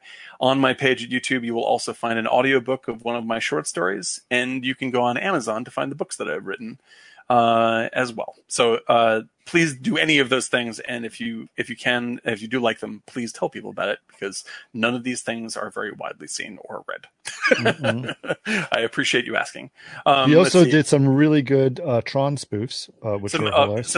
Which you can find on Ben Hansford's page. If you Google it, Tron reboot Ben Hansford, you'll find that. And I also want to point out, the three of us worked all together on an excellent spot for V-Ray called V-Ray IRL, which you can also see on YouTube, and it's very, very funny. Yep. I'm quite proud of that one. And for people in chat, I'll actually put a link to my page right here and some stuff. And Chris, you can take it from there while I'm doing that. Yes. Actually, I also want to point out that about 3-4 years ago, my daughter was interested in filmmaking stuff, and I wanted to do a short with her, and then we decided I was going to make her the director of the short. She was fantastic. And Dan Thron was her AD, which is basically like her teacher. And we did the whole thing in a day, and it was a really great experience for her to sort of see all the energy that it takes to put into a short and all that stuff. So she really got into it.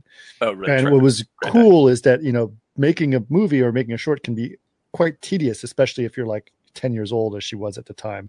But she stuck with it and like really paid attention to what was going on, which was really awesome. So that was Dan being a great teacher as well. No, that was an extraordinarily fun day. I thought it worked out great. Mm-hmm. I'm so happy to hear that she's continued to do groovy stuff. It's not a surprise, but I'm really happy about it. Yes. Oh, and I'm going to throw out one more thing, because I know that Todd's is not, I don't know if he's in our chat today, but he is, him and his son are often in our chat. I wrote a role-playing game with a couple of friends of mine, Chris Elliott and Todd Shaughnessy, many, many years ago, a ridiculous thing called Whole Human Occupied Landfill. It's hard to find, but it got 4 stars on Amazon. That's it. Okay, that's all I got. That's my promo. Nice. Nice. So, yes, and you did do a short about the day in the life of the visual effects artist, which was pretty funny. Oh, that's right. You go with Carl Denham, and Chris Norption, co-directing. Yeah, absolutely hilarious. I will give most of the credit to Chris Norption on that. He was the motivator behind it, and it's very, very funny. That is called Digital Grunt, a very popular one in Russia. Yes. It's popular in Russia? It was very, very popular in Russia. It is. I think it crossed language barriers very easily, because it was essentially like an old school silent film. Yes, gag. It's pretty much. Did you guys film it slow and then speed it up? It's like, is everything sped up? Right? Everything is sped up. This is all Norption's idea, and I thought it was absolutely hysterical. Oh yeah. We had some both Carl and I put in some very fun gags, nods to Nosferatu, and some other very fun stuff that we liked. Yeah, it was a good time. No Nosferatu, yes Ferratu. Yes Ferratu. So good. Yeah, that's the joint right there. Well, listen, I'm not saying that we need to end this, but I'm saying that we've covered this, and it was a good film. I got to tell you, it's one of those things where I was like, oh, we're going to do this film, and I got, it was a rental, and I said, okay, I'm going to rent it. I was going to start watching it while tying flies, of course, and I just got completely engrossed in it and watched it like twice. It was just so good. So I really appreciate this film and this suggestion. And also, let's just so you guys know, we do take your suggestions very seriously. So if you have suggestions, let us know about them, and we'll put them. We will. This one kind of jumped the gun. It was like, seems timely. We got to do this one right away. Oh man, great! Yeah, I want to say another shout out. That was a really really great idea. Yeah, great pick. And so definitely please send stuff our way. And of course, we are looking for two kinds of suggestions. One is for movies to talk about for our regular podcast. Mm-hmm. And the other is that in between times, for people that have not yet heard this, we do watch parties every so often on Saturdays at the same time. And watch parties are via Twitch and Amazon. So you connect your Twitch and your Amazon, and then come and join us, and we talk during the movie that plays. We're looking for suggestions for movies that are either things you've seen so many times it doesn't matter that we talk over it, or things that are so dumb that it doesn't matter if we talk over it. We did RoboCop last week, and I got to tell you, that was so much fun. Such a good movie too. Oh my god, that was it was fun to do, and it was also it's so great. I mean, like that movie, people remember that fondly and think it's going to be terrible or like a goofy bad movie. That is a goofy great movie. Yeah, that was a total blast. Yeah, and the commentary in the chat was hilarious. I mean, who was here? Dave was Jason was probably here. I don't know if Dave was here for that one. But yeah. There's some great stuff. Todd's was here. Yes, some extremely funny lines. You can still watch that in our Twitch streams. You can watch it, but it's kind of hard because you kind of have to. I don't know if sync it up with RoboCop. Sync it up with RoboCop or whatever, but it's there to be played with if you want to do it. Definitely there, yeah. And there's a lot of fun stuff going on for RoboCop for sure. Yep. But yes, we do have a couple suggestions. So if you guys have ideas, I'll just put it out there. Some of the things that we've talked about, and if you guys want to in the comments want to say, hey, yeah, I really want to see that, or that sounds like a good one, vote that one up for me, or prioritize that one. That would be cool as well. I also want to there's a great comment from Jason in the that sums up a lot of stuff. Jason in the chat says, as a bootstrapless homeless man, I can't believe how bad things have to get for society to snap out of their paradigms. I hope the positives of this stick around. Yeah. Thank you very much, Dave. I feel exactly the same way. And certainly The Big Short is a great, that's a great way to bring up the conversation. Yeah, exactly. Right. What I also liked about it was it was explained in such a way that it could apply. I mean, anybody could understand it, and they made it so it's, it wasn't this complex, underline trying to figure it out. They were so fun about it that they wanted everybody to get the message, and that was the great thing. Yeah, no, and this is the guy who directed Anchorman, so it was it was a real surprise to see, because Anchorman's an extremely funny movie, but it's easy to mistake that as because it has extremely funny people in it, but it's actually a very well made movie. And with this one, Adam McKay proved that he actually has the chops to direct. Did you ever see him do that band Saturday Night Live about Glenn Frey? Oh no, I did not. Oh my God, that sounds amazing. It was early '90s or mid '90s. You can see it somewhere, but it's Ben Stiller, Will Ferrell, and he directed it. And Will Ferrell plays Glenn Frey.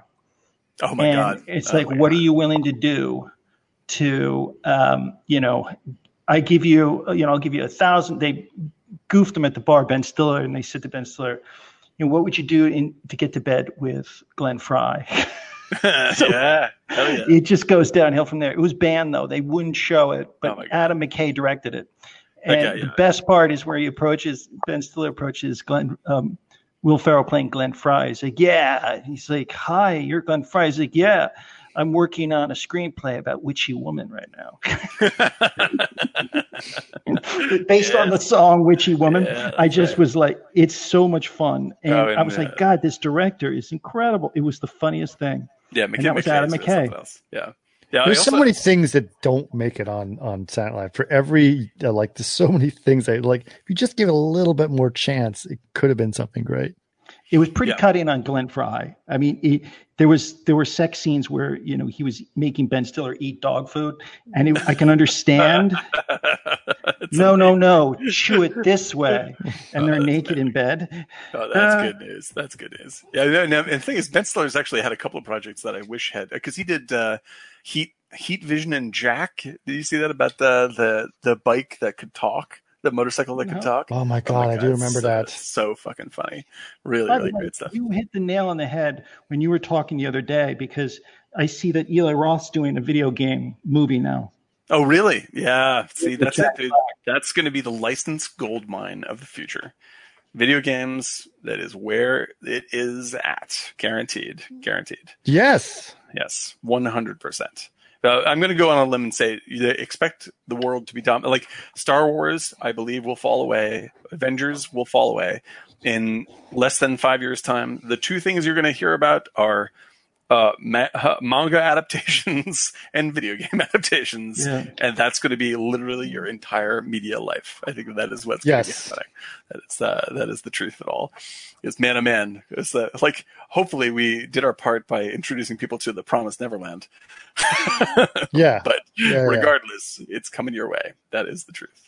Yeah, Lily's doing this interesting thing that she's got, because she's a huge fan of Attack on Titans, and so what she's doing is she's got this thing where she's printing out pictures of Attack on Titan characters, then she's taking a sheet of glass from like a picture frame, and she's tracing the picture, and then she's reversing it, and then painting layers of paint to get all of the different cell shading on it. It's taking her a long time, and then she creates these little glass art things of her anime characters. She's creating like 4 or 5 of them. I was like, where did you get this idea? It's like, I don't know, it's great. And she's like, so good, making so much stuff. It's like, how many picture frames do we have that we're not using? I was like, geez, hold on, Lily. Oh, dude. Good. Yeah. That's some good business right there. Yeah, it's exciting. 3D says 40th anniversary of Escape from New York. That's a great idea. Oh shit, If Escape from New York is available on Prime, then definitely. Yeah, that's the thing we have to caveat, is it has to be available for free on Prime. Right. So you have to go on Prime, and if it is, then yes, 100%, it is done. Oh my god, that's the next one. Escape from New York. Escape from New York. I'm going to give you next a preview. week. Like I can't. Okay, I'm already excited about this, but I want to give you a preview of my feelings on Escape from New York. I'm a big John Carpenter fan to start with, but Escape from New York, I used to not like this movie. Like, I was like, what is the point of this movie? It's so weird, and it's such a slow, strange thing. I hit a point sometime last year, pre-COVID, where I was watching this movie every single day for a week because it suddenly hit something in my brain. And so, as an advertisement for the watch party we're going to do, expect me to have a lot to say about Escape. You know what I would just realize? Okay, here's an interesting thing, Dave. Is after you said that, I was like, Escape from New York. I said, that's great. And then for some reason, like the back of my mind, I was like, wait a minute, did we already do this as a watch party? Like part of me thought we already did it, and I know we haven't. And then it's like, what memory am I having that makes me believe that it was a watch party? And what happened is, I think I remember putting it on TV and watching it with Brady and Lily. Brady was like asking me, like, what the hell is going on? Like, because it was just so weird. It is like, a strange ass film.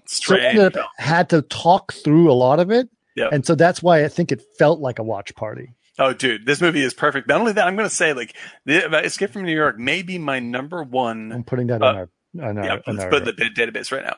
Yeah. Escape from New York might be my number one choice for COVID movie of all time, because those guys are on lockdown. That's it. They're definitely stuck in that place. And I think the level of crazy they reach in that movie is equivalent to the level of crazy that some of us have actually reached in real life. Right. Some creative answers of what do we do with our time when all of Manhattan is totally boarded off. That's a great suggestion. So we'll definitely do that one. And I love that. I do want to, sort of throw out there, if you guys have anything that are doing some of the podcasts that we have suggested that we could do. We did Cercle Rouge, Le Samurai, Get Carter, and the Limey. And the Limey, yeah. Great. Although we did suggest Get Carter and Sexy Beast. Sexy Beast. Oh yes, the Limey's better. Yeah, the Limey's better. The Limey's a little more direct. Yeah, absolutely. Well, the Limey is Sexy It's Kid Kid Carter. Carter. Yeah, it's basically Right. Kid Carter, right? Yeah, Okay. it's. Americanized Kid Carter. And by the way, on Criterion right now is the original The Postman Always Rings Twice. Oh yeah, good Oh, one. really? That's Yeah. good. With Lana Turner. yeah, and Garfield, John Garfield. I want to do. I Great picture. kind of want to do Jojo Xanadu? Rabbit because we talked What about if we do doing Jojo Rabbit and Xanadu? Perfect. I'm Or just The gonna say Wiz. yeah. Jojo Rabbit and The Wiz. The Wiz. Hey. The Wiz. You know who was who worked on That's the Xanadu? combo. You know who did? You know who worked on Xanadu? Was Joel Hynek. I was about to say No. Joel Hynek, yeah. Joel Hynek worked on Xanadu? Yes. That's the best trivia I have ever heard. Yeah. That is now tops. with Gene what's his Kelly. name? Gene Kelly Yeah. and Olivia Newton-John. Olivia Newton-John. Yep. Yeah. Holy smokes, that's wild. Hey, That's wild. guapo. Yeah. I wanted to. I know that we're probably rounding the bend on the end of the podcast, but I wanted to quickly throw out a couple of things that I watched that I want to recommend. Yes. Hang on for 1 second. I watched Malcolm and Marie on Netflix with John David Washington, who was in Tenet as well, and Zendaya. And I would recommend this. I think this is I really enjoyed it. It's a really unpleasant film to watch because it's a 2-hour argument movie. But it's the kind of Like our podcast. yeah, basically. But it's gorgeously photographed, and it's exactly the right response to pandemic filmmaking. So I think that it's not unflawed, but it's a really, really fascinating, angry, nasty kind of picture. And if you can sort of sustain your, if your attention can be held by what they're fighting about, then I think it's actually a very fascinating movie. And oh shoot, now I just lost the other one, but that was the one of the big ones I wanted to recommend. And everyone watch Fleabag. Definitely watch Fleabag for sure, absolutely. But yeah, I got to the point where I saw all the things that are being nominated for Best Picture or in film critic circles and all this stuff. I don't think I've seen literally anything from last year. I may have gone nearly a year without seeing a movie. Without seeing basically a new movie. Everything is on Netflix. Oh, there's my cat. If you guys can see that. Nice. But I am personally looking for recommendations because all I've been doing is watching Fear the Walking Dead while I work. So please hit me up. Okay, so I mentioned this a couple of years back, and I don't know if you guys ever watched it. I'm trying to. It's been so long that I kind of forgot the name of it. Hold on. It's on definitely on Amazon, and it's called. Crap. No. All right, keep talking, guys. I'll find it. Oh, I remember the other movie that I wanted to recommend. Yes. That is on Netflix. It is called Space Sweepers, which sounds like it's going to be terrible, but Yes. It is absolutely fantastic. It's an incredibly charming Korean science fiction film, and they really go crazy with making this thing work. It's absolutely insane. It's loaded with sort of mid-level visual effects. And it has the tone of The Host, if you've ever seen The Host. Yeah. So it's sort of wacky, sort of tragic, sort of ridiculous. And it feels like, and I'm going to say something controversial here, I don't like The Fifth Element, and I never did. This is The Fifth Element, only I liked it. So now I understand. That's called Space Sweepers, and it is now on Netflix. I'm a big fan. Nice. I recommend. Go ahead. Fleabag. It's just such, and yeah, it's so great.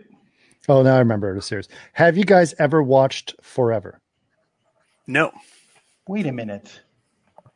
What is that? Didn't you tell us to watch that? I did, 2 years ago. Yes, this Okay, is with. what's it about? Okay, Fred Amistad. Yes. Yes. And Maya Rudolph. Yes. And Kathleen Keener. Yes. Oh, yeah. Now I remember this, yes. I would say watch it. Mm-hmm. I saw it when you told me to see it. Watch the first 3 episodes because that's when shit turns to an existential play. That sounds perfect. And it's like, oh, this is kind of goofy. Fred Amistad. I've seen Portlandia. It's fun. It's like, wait, what the fuck is going on? So he's talented. That's good news. I highly and these are things like you find these things that are really good. The other one that was fascinating. I've been trying to find these things on streaming networks that are. Where did that come? Undone. Have you guys seen Undone? Oh, it's great. Holy smokes, that's great. Yeah, that's wild. Yeah, that's really wild. Definitely check that one out. That one's also interesting as well. No, that's awesome. Yeah, no, it's been like I said, please for me, recommend the weirder the better. I need more weird in my life, because work is lovely and I work with lovely people, but being in the same gray dark box that you see me in right now, like. If I don't start getting some strange art back in my eyeballs, I'm going to go crazy pretty soon. Yeah. Please, I would say, please tweet us at Martini Giant, Let us know what you think about all that stuff. And you can also reach us on Instagram at Martini_Giant. You can of course, if you're on Twitter, if you're on Twitch now, you know how to reach us. But for those of you who are not on Twitch, it's twitch.tv/Martini_Giant as well. That's right. And you can email us. You can actually get to hear the podcast live as opposed to having to wait several weeks for them to come out. That's right. Exactly. I mean, say get a sneaky little future view. Yes. Remember, it's 3 p.m. Pacific time. Minus 8 GMT. Yes, and that is every Saturday. And if we don't do a podcast, we're doing a watch party. The watch parties are not podcasts. You just have to be there. It's just a hangout, and we encourage as much chit chat in the stream as you possibly want. We try and call out everything that we see. And we'd love to get donations in so that we can buy Eric a second camera so he can look at his drawings while we're. This is definitely on the plate. I actually am setting that up. Really? I'm very excited because I got the thing already. And what's the word on our future merch? Nice. The merch stuff is we're just going to start off with some T-shirts and some masks. And I got a little busy this week with the work stuff. Also, doing all the what's it called again? The artwork. I did all that artwork for the show. Beautiful. Absolutely beautiful. Beautiful. And then I kind of front loaded. So I did all the stuff for next week's show. Mm-hmm. Plus I did the Big Short stuff. And then did you use those movies at all? Or no? I did. Is that a waste of time? No, I put those up on Instagram. Yeah, it's a script. It's crazy. So I just keep feeding. So awesome. There you go. Yeah. But that's the merch stuff. I have the designs. I just have to basically, I'll get it up there and you guys pick which one you want and we'll do that. And for those of you who are watching our Twitch live, the episode that's coming out on Wednesday is going to be Blow Up and Girl with a Dragon Tattoo. Oh, that's a good one. We vouched for that episode. That's a good episode. Yeah, those of you who were here for that, you guys know how heated it was. I believe that was a saucy one. I believe Jason put up a big popcorn sign when Dan and I got into a big debate about it. And you didn't like the movie Blow Up. I did not like Blow Up. Yeah, it's a little preview there. He did not like and I tried to make a completely fruitless argument to everybody in chat and to both of these gentlemen here that Daniel Craig was a worse character than the character in Blow Up. That Daniel Craig is the actual villain of Girl with the Dragon Tattoo. I tell you right now, I failed, but I stand by it and listen to that podcast anyway. Again, Eric, I'm not saying that it wasn't a good movie. I'm just saying I didn't like it. Yeah, that's good. It's an important distinction. It's okay, Chris. It's yes. You don't get it. There's your taste in movies, and then there's a good taste in movies. Yeah, it's a little more sophisticated palate, and I understand. You don't have it, so that's fine. I'm okay with it. And I want everybody to get along and rarefied. That's right. Yeah. Like a true Democrat. That's it. There you go. But the other thing too is Fleabag. I can't Yes. tell you how beautiful it is. It's so Wonderful good. show. Wonderful. Great show. writing. Chris, have you seen it? Mm-mm. Oh Will yeah. you watch just one, please? What is I it? mean, A show? It's a show. Yeah. it's a Yeah, show. and You'll love she that show. wrote it. Dude, I bought the scripts, and I just was like, Where is it? What holy- is it? Where is it available? Amazon. Amazon. I believe it's Amazon. It's not for kids. Okay. Oh, But and it was a one-woman show. She's a brilliant writer. She worked on Star Wars, you know. Okay. yeah, that's right. She did punch up work on Star Wars. That's right. Yeah. So she did this, and she only did 2 seasons, but the cast is incredible, and the writing is flawless, and she's got such a unique voice. So she stars in it, wrote it, and I think she directed them. Yes, I believe so. I believe that's true. Okay. An incredible writer. And Hilarious, and constantly breaking the fourth wall. Great sense of humor. I think you would get it, Chris. Yeah. And it takes place in London. You know what we rewatched yesterday that I haven't seen, speaking of fourth walls, is Deadpool. I'm sorry, but that film No, is it's a a fun fucking movie. great movie. That's a great movie. It's a great movie. It's really good. Yeah, Really yeah, good. that is a perennially hilarious film, and I have to say, like, the one thing I always want to point out in Deadpool is like that is needlessly brilliant in its structure. Like, I was like, you don't even have to be this well structured for this movie to be enjoyable. But when I Right. watched it again, I was like, that's a fucking great script. Yeah. That is perfectly rendered. And think I about absolutely that. loved it. Think about how much they executed in that budget. Yeah. Superior. Nothing was lacking. Yeah, no, You that's know what I mean? good. You That's didn't miss anything. Right. And the quality of the work was fantastic. And it was what, 30 million, 25 million? That's how to do it. That's how to do it. And it was that was a little bit of a risk for them. And it basically broke up an entire new venue for superhero films. So like that was Yeah, if it legend. wasn't for Deadpool, you wouldn't have had Logan. You wouldn't have had the Joker. Absolutely. Absolutely true. Absolutely true. And it And took they didn't want to 10 make years, it for a while, 10 right? years. 10 Yeah. years it was sitting on the shelf. Yep. Yeah. It only, That's why I keep thinking with my thing is just you got to keep going. there's no other choice. That's the way to think about it. It's just like you enjoy working on the thing, you try and get it made. There isn't any other choices involved. Those are the only things that are Right. happening. You're just Problem is, I Eric, don't know you're him. still- I you don't still know have to him. you still have to play into the system, and that system may not be around, just as we discussed. You just got to focus. You just have to focus on making the work and do your own Yes. work. It doesn't matter where you are. Yeah. Just keep writing every day and creating. The thing is, I don't know him, even though I worked for him briefly. But you're friends with him, Chris and Dan. But I had heard that he was pitching with his producers. I'm not saying that. Talking about Tim? Yeah, Yeah. I can't claim to know Tim. I've met Tim a couple of times. He's a very nice guy. All right. But yeah, Yeah. Chris knows him. So I had heard that he went somewhere and an executive, they showed the trailer that he did or teased. This is before they made teaser. the movie. Yeah, right. And he's like, okay, so, he went on a bridge and he shot this. Okay, so where are we going with this? And the guy's like, no, that's CG. He's like, no. What? But okay. Yeah. Apparently he was like, sure, it's not. But anyway, continue. And he's like, no. That was No, it CG. is. Yeah, that's right. Sure. Anyway, let's get. Right. It was just like he you couldn't bet. accept, apparently, from what I heard. That Yeah. it That was sounds CG. very likely. But the thing Yeah. is, that teaser was made long ago. Yep. Like 7 years before, or at least 7 years before the movie came out. And I believe Kevin Margot was actually the VFX. I was working there when that teaser came out. Yeah. Kevin Margot, a filmmaker friend of all of ours, and quite excellent in his own right. And Right. that's a tremendous bit of work. That Deadpool thing, Jeepers Creepers, that's some funny business. Yeah. But And just so I was saying, like, sure. all it's the studios, CG. all the studios said is like, no one will ever pay to watch an R-rated superhero film. Sure. Yeah. Sure, yeah, that's right. You think about how ludicrous that statement was, but if you think about 7-10 years ago, when all those X-Men films were coming out, and the beginning of the Avengers films and Spider-Man, this is for teenage boys, right? 10, 12, those are the people who want to go see those movies. Right. Little kids.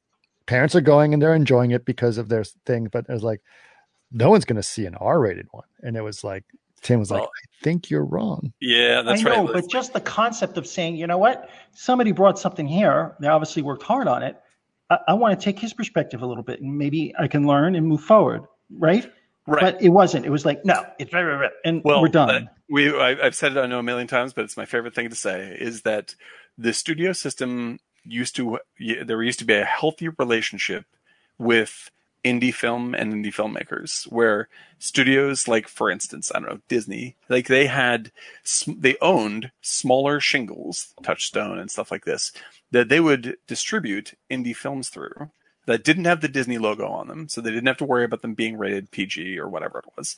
And they would pump out these lower budget, more experimental films, and if they hit, they treated that as the farm league, like baseball does, for filmmakers to tackle their bigger stuff. So they had inventive filmmakers with That's right. With a proven sense of idea and real skills to tackle their licenses that were expensive. But that has been broken. Like that has Wasn't Tim Burton start off that way? Tim Burton started off this way, right? And so with Pee-wee's Big Adventure? Like up until like for the past and you can see he started with Frankenweenie, right? Because he was the animator first, going through, and then did Frankenweenie himself, and they asked him to do After Hours. Was that right? Oh my gosh! Yeah, wow. And then he's like, and then Scorsese expressed, and he's like, I'm not going to compete again. No, that's Martin's thing. I'm not touching that.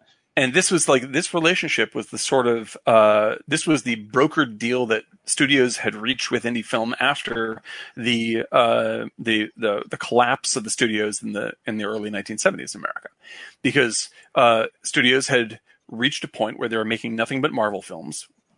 Meaning Doris Day movies and just empty trash, right? We're now in the Doris Day film. We're now in the Doris Day zone, which is just like, the studios are making just the same thing over and over again and expecting us to keep on buying it. That led to collapse in the 1960s and 70s, late 60s, early 70s. That led to filmmakers like Francis Ford Coppola, Hal Ashby, all these people suddenly. All these guys suddenly got lots of cash from the studios because the studios were like, please fucking save us, we're dying, right?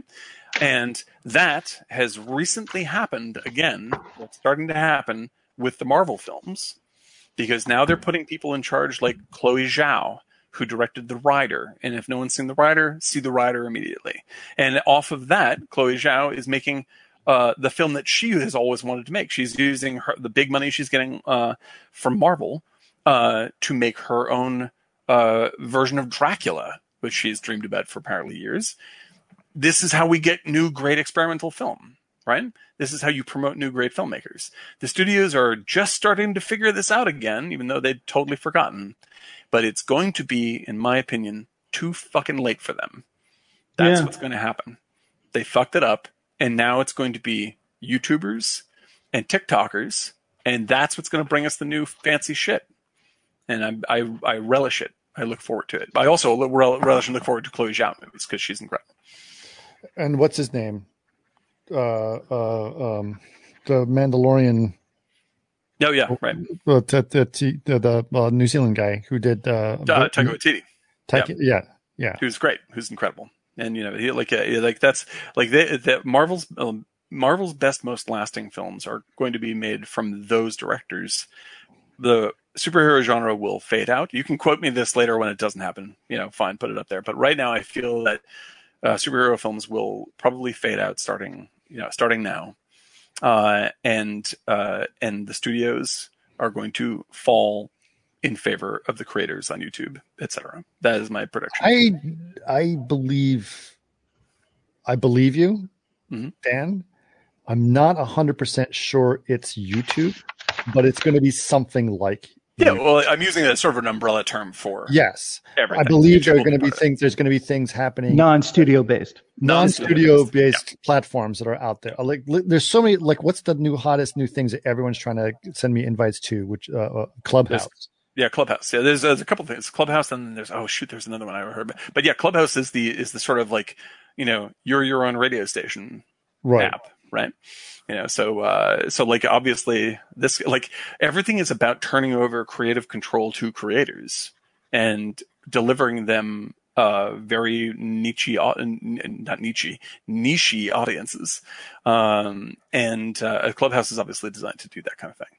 where like we can have where as much as we interact with the chat here, which is totally awesome, like with Clubhouse, and not to advertise from them, just seeing what I saw is like, you know, Dave 3D Guy and Jason will be able to take the stage and actually talk if we give them permission to ask questions and make comments.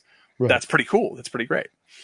You know, and that's like, none of this has been possible before, but now that it's all possible, any company that has not made a bet on it, that's it. Yeah. Yeah. Something but like there's something about,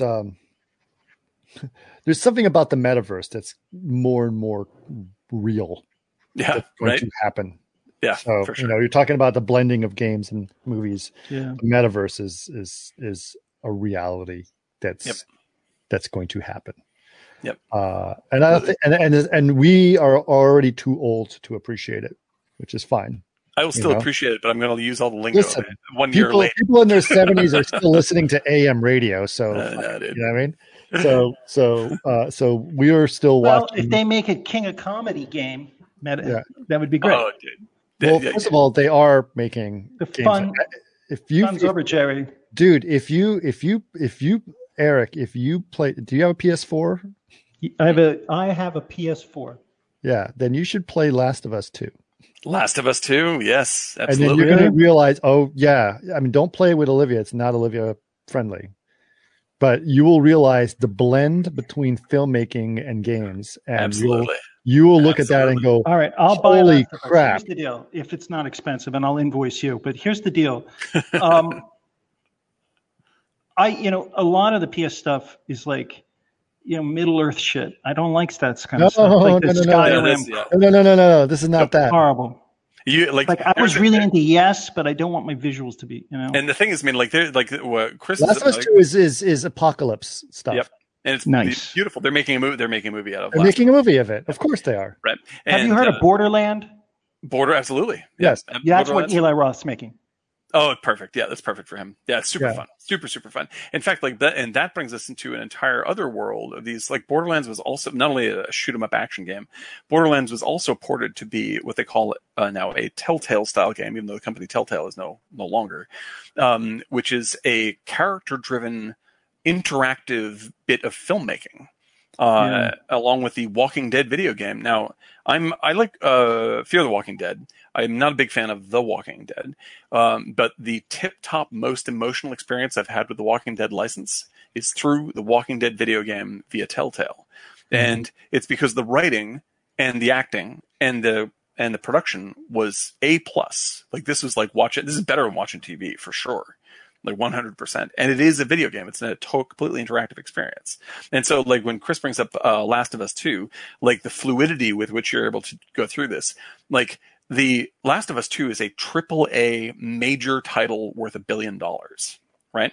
And so like that level is not some weird indie shit. Like that's as big as Star Wars. That's absolutely gigantic, right?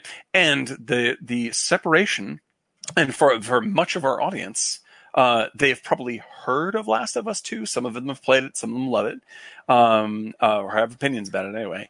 But the audience is so separate between that and film that they can't imagine video games being an emotional experience at all. Well, I promise that if you play something like that, you'll totally cry. Absolutely. Like 100%. And Alan brings up, like, why would they need to make a show out of that? There's already 40 hours of experience just to play the game. That's because there's lots of people who will not play a game, right? Yes, that's so right. To reach someone like Eric, who's such a resistant to technology and all the things that are going on there, you kind of have to force him to play that game or make a movie. Technology. I'm not resistant to technology. No, I would say I'm joking, Eric. I'm joking. I do want to point out Eric is not only not resistant to technology, he floods the Martini Giant Slack with links to the craziest fucking technology I've ever seen. That's exactly why I'm bringing it up. 100%. Okay, so you're joking. See, yes, just to point out to everybody that does it. Right. Okay. Yes. No. I never got into video games because I wasn't allowed to have video games. So I never. There was one video game I loved. Why weren't you allowed to have video games? We weren't allowed to have stuff like that growing up. Because Satan made Clearly, What? they were the devil. Yeah, no, I think it's right. There's a friend of Everybody mine. had and Atari at a that friend of mine. time. There's a friend of mine, and he's my age, and he's got a daughter, and he and I grew up around video games and played video games a lot, and we think that a lot of those video games have influenced us and made us the people that we are, and the things that make us a good person, right? Or the careers that we've gotten have been driven by that excitement for video games in a lot of ways, especially in the 80s, right? And his wife is like, video games is a cause of violence and bad for kids and creates mental problems. No. Which I don't know where the hell that information came from. That's like PMRC stuff. And then it's like, so no video games for, and I'm like, and he's like, well, she doesn't. And it's like, boy, that's gonna suck because that video games is what made you a better person. Yeah, but here's the deal. I have to say, because I had mentioned this before, the library in my town was the first to rent videos in the late 70s. Yes. So I can go and get 3 at a time or 4 at a time. Get nothing but Woody Allen films. Well, always a Woody Allen film, but you try Claire's Knee, you try all these cool films. Sure, right. So whatever I wasn't doing with Atari, because we weren't allowed of course. We were doing that, but I just it wasn't. So this is the thing. This is ultimately the point: is that video games have reached the point of becoming of doing Claire's Knee for video games. Yeah. Like there is real, especially the indie video game scene is filled with absolute, real, moving, deeply written art. Yes. 100%. And it doesn't even take a lot of digging to find it. Well, in fact, one of my favorite video games of the past couple of years, it's a completely indie game, but it actually ended up doing very, very well. It's called Disco Elysium, which is a tremendous work of art across the board. But there's much smaller games that you can buy for like $7 or $8 that are in that same ballpark of quality and very experimental. You should also like even games like when I played BioShock Infinite, I was like, or all the BioShocks, I was like, this is the most elaborate, crazy story. All right, this is what I'm going to do. You tell me, you think A Last of Us or Disco Elysium? I would say you brought it up, Chris. I would say you might love Disco Elysium. That's a really fascinating one and very, very arty. If you're going to play a big title, I would say you could probably watch a couple of videos on how BioShock 1 and 2 go, but definitely play BioShock Infinite, which is an absolutely beautiful, bizarre, incredibly art-directed bit of work. Like, I think that you'd appreciate it simply from the design aspect. It's very weird. Plus, it's highly political, libertarian point of view. Absolutely wild. Absolutely wild. Out of control strange. Yeah. And I believe, because the art director, basically, it's an Ayn Rand film, but made into a movie. Well, it's a critique. It's a critique of Rand. Critique of Ayn Rand. Yes, it's a critique of Ayn Rand. Because it's essentially imagining Atlas Shrugged in the greatest extreme. And so ultimately, BioShock Infinite is a very harsh critique of this kind of thinking. But the art design is extraordinary. You could probably get it pretty cheap because it's an old game. Yeah, it's brilliant, and you can get that for PC as well. You get Last of Us. Last of Us 1 and 2. I would just go with Last of Us 2 because it's the latest one that came out. I don't know if you really need to watch Last of Us 1 before you go into 2, but just for the experience of seeing filmmaking as game, because that one really has a lot of stuff, and it's warning. It's hard to watch. Yeah, it's rough. I mean, these are hard to watch. It's a lot of emotionally and violence and a lot of heavy stuff. Very heavy things going on in that film. But there's loads. Even like one of the big award-winning games. I mean, it's not Bad Boy Bubby, but not quite exactly. But like one of the big award-winning games the past few years is called Undertale, right? And I know that one. My daughter has that. Yeah, and Undertale, on the surface, is sort of like a goofy, low-res sort of mid-'80s pixel art game. But the genius of that design and the storytelling in it is actually a very complex moral problem game that essentially turns the fact that you're playing it against you to make you analyze your own beliefs about forgiveness, and it's extraordinary, and it's like on the surface, it's a very fun, cool little game. Is that to play. the one with the fox?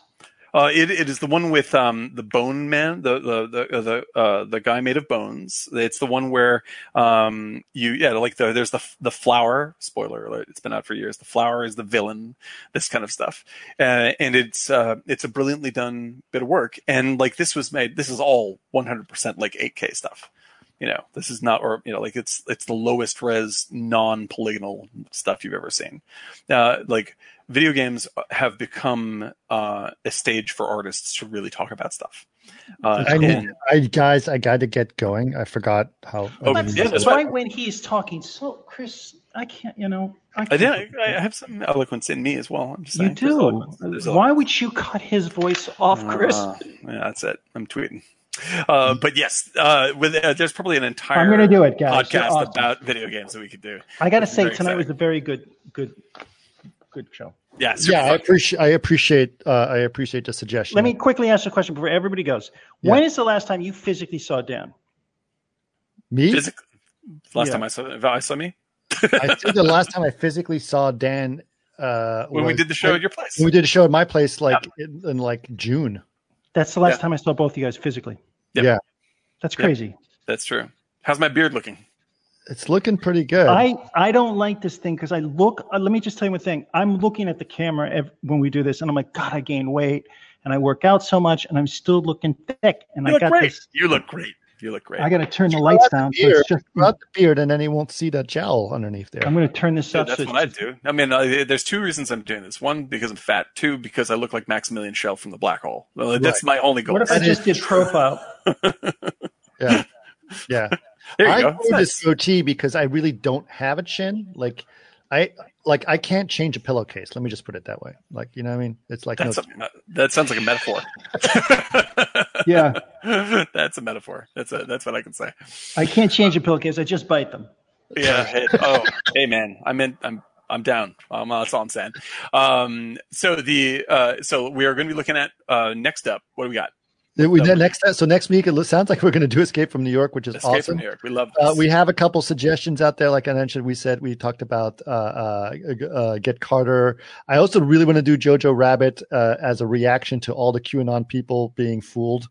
I thought that Jojo Rabbit would be a good. Okay, so let's do Jojo Rabbit and The Wiz. But why The Wiz? I just was trying to see if I rolled the dice on that one, but Joe, Wiz, Xanadu, Rabbit. That's it. I think that's it. I think we'll get Jojo Rabbit audience the world when we do that. Jojo Rabbit. Okay, if you guys can think of a good, if a good pairing with Jojo Rabbit, tweet at us. Mephisto @Martini Martini Giant. There it is. I think it would be a good idea. All right, we're gonna take it off. We're gonna say goodnight. All right, you ready? Yes. Drink. Talk. Drink. All right, thanks guys. I'm gonna shut off. You always take a beat, Dan. I do. I want to be sure that I don't cut you off. That's good. I appreciate it.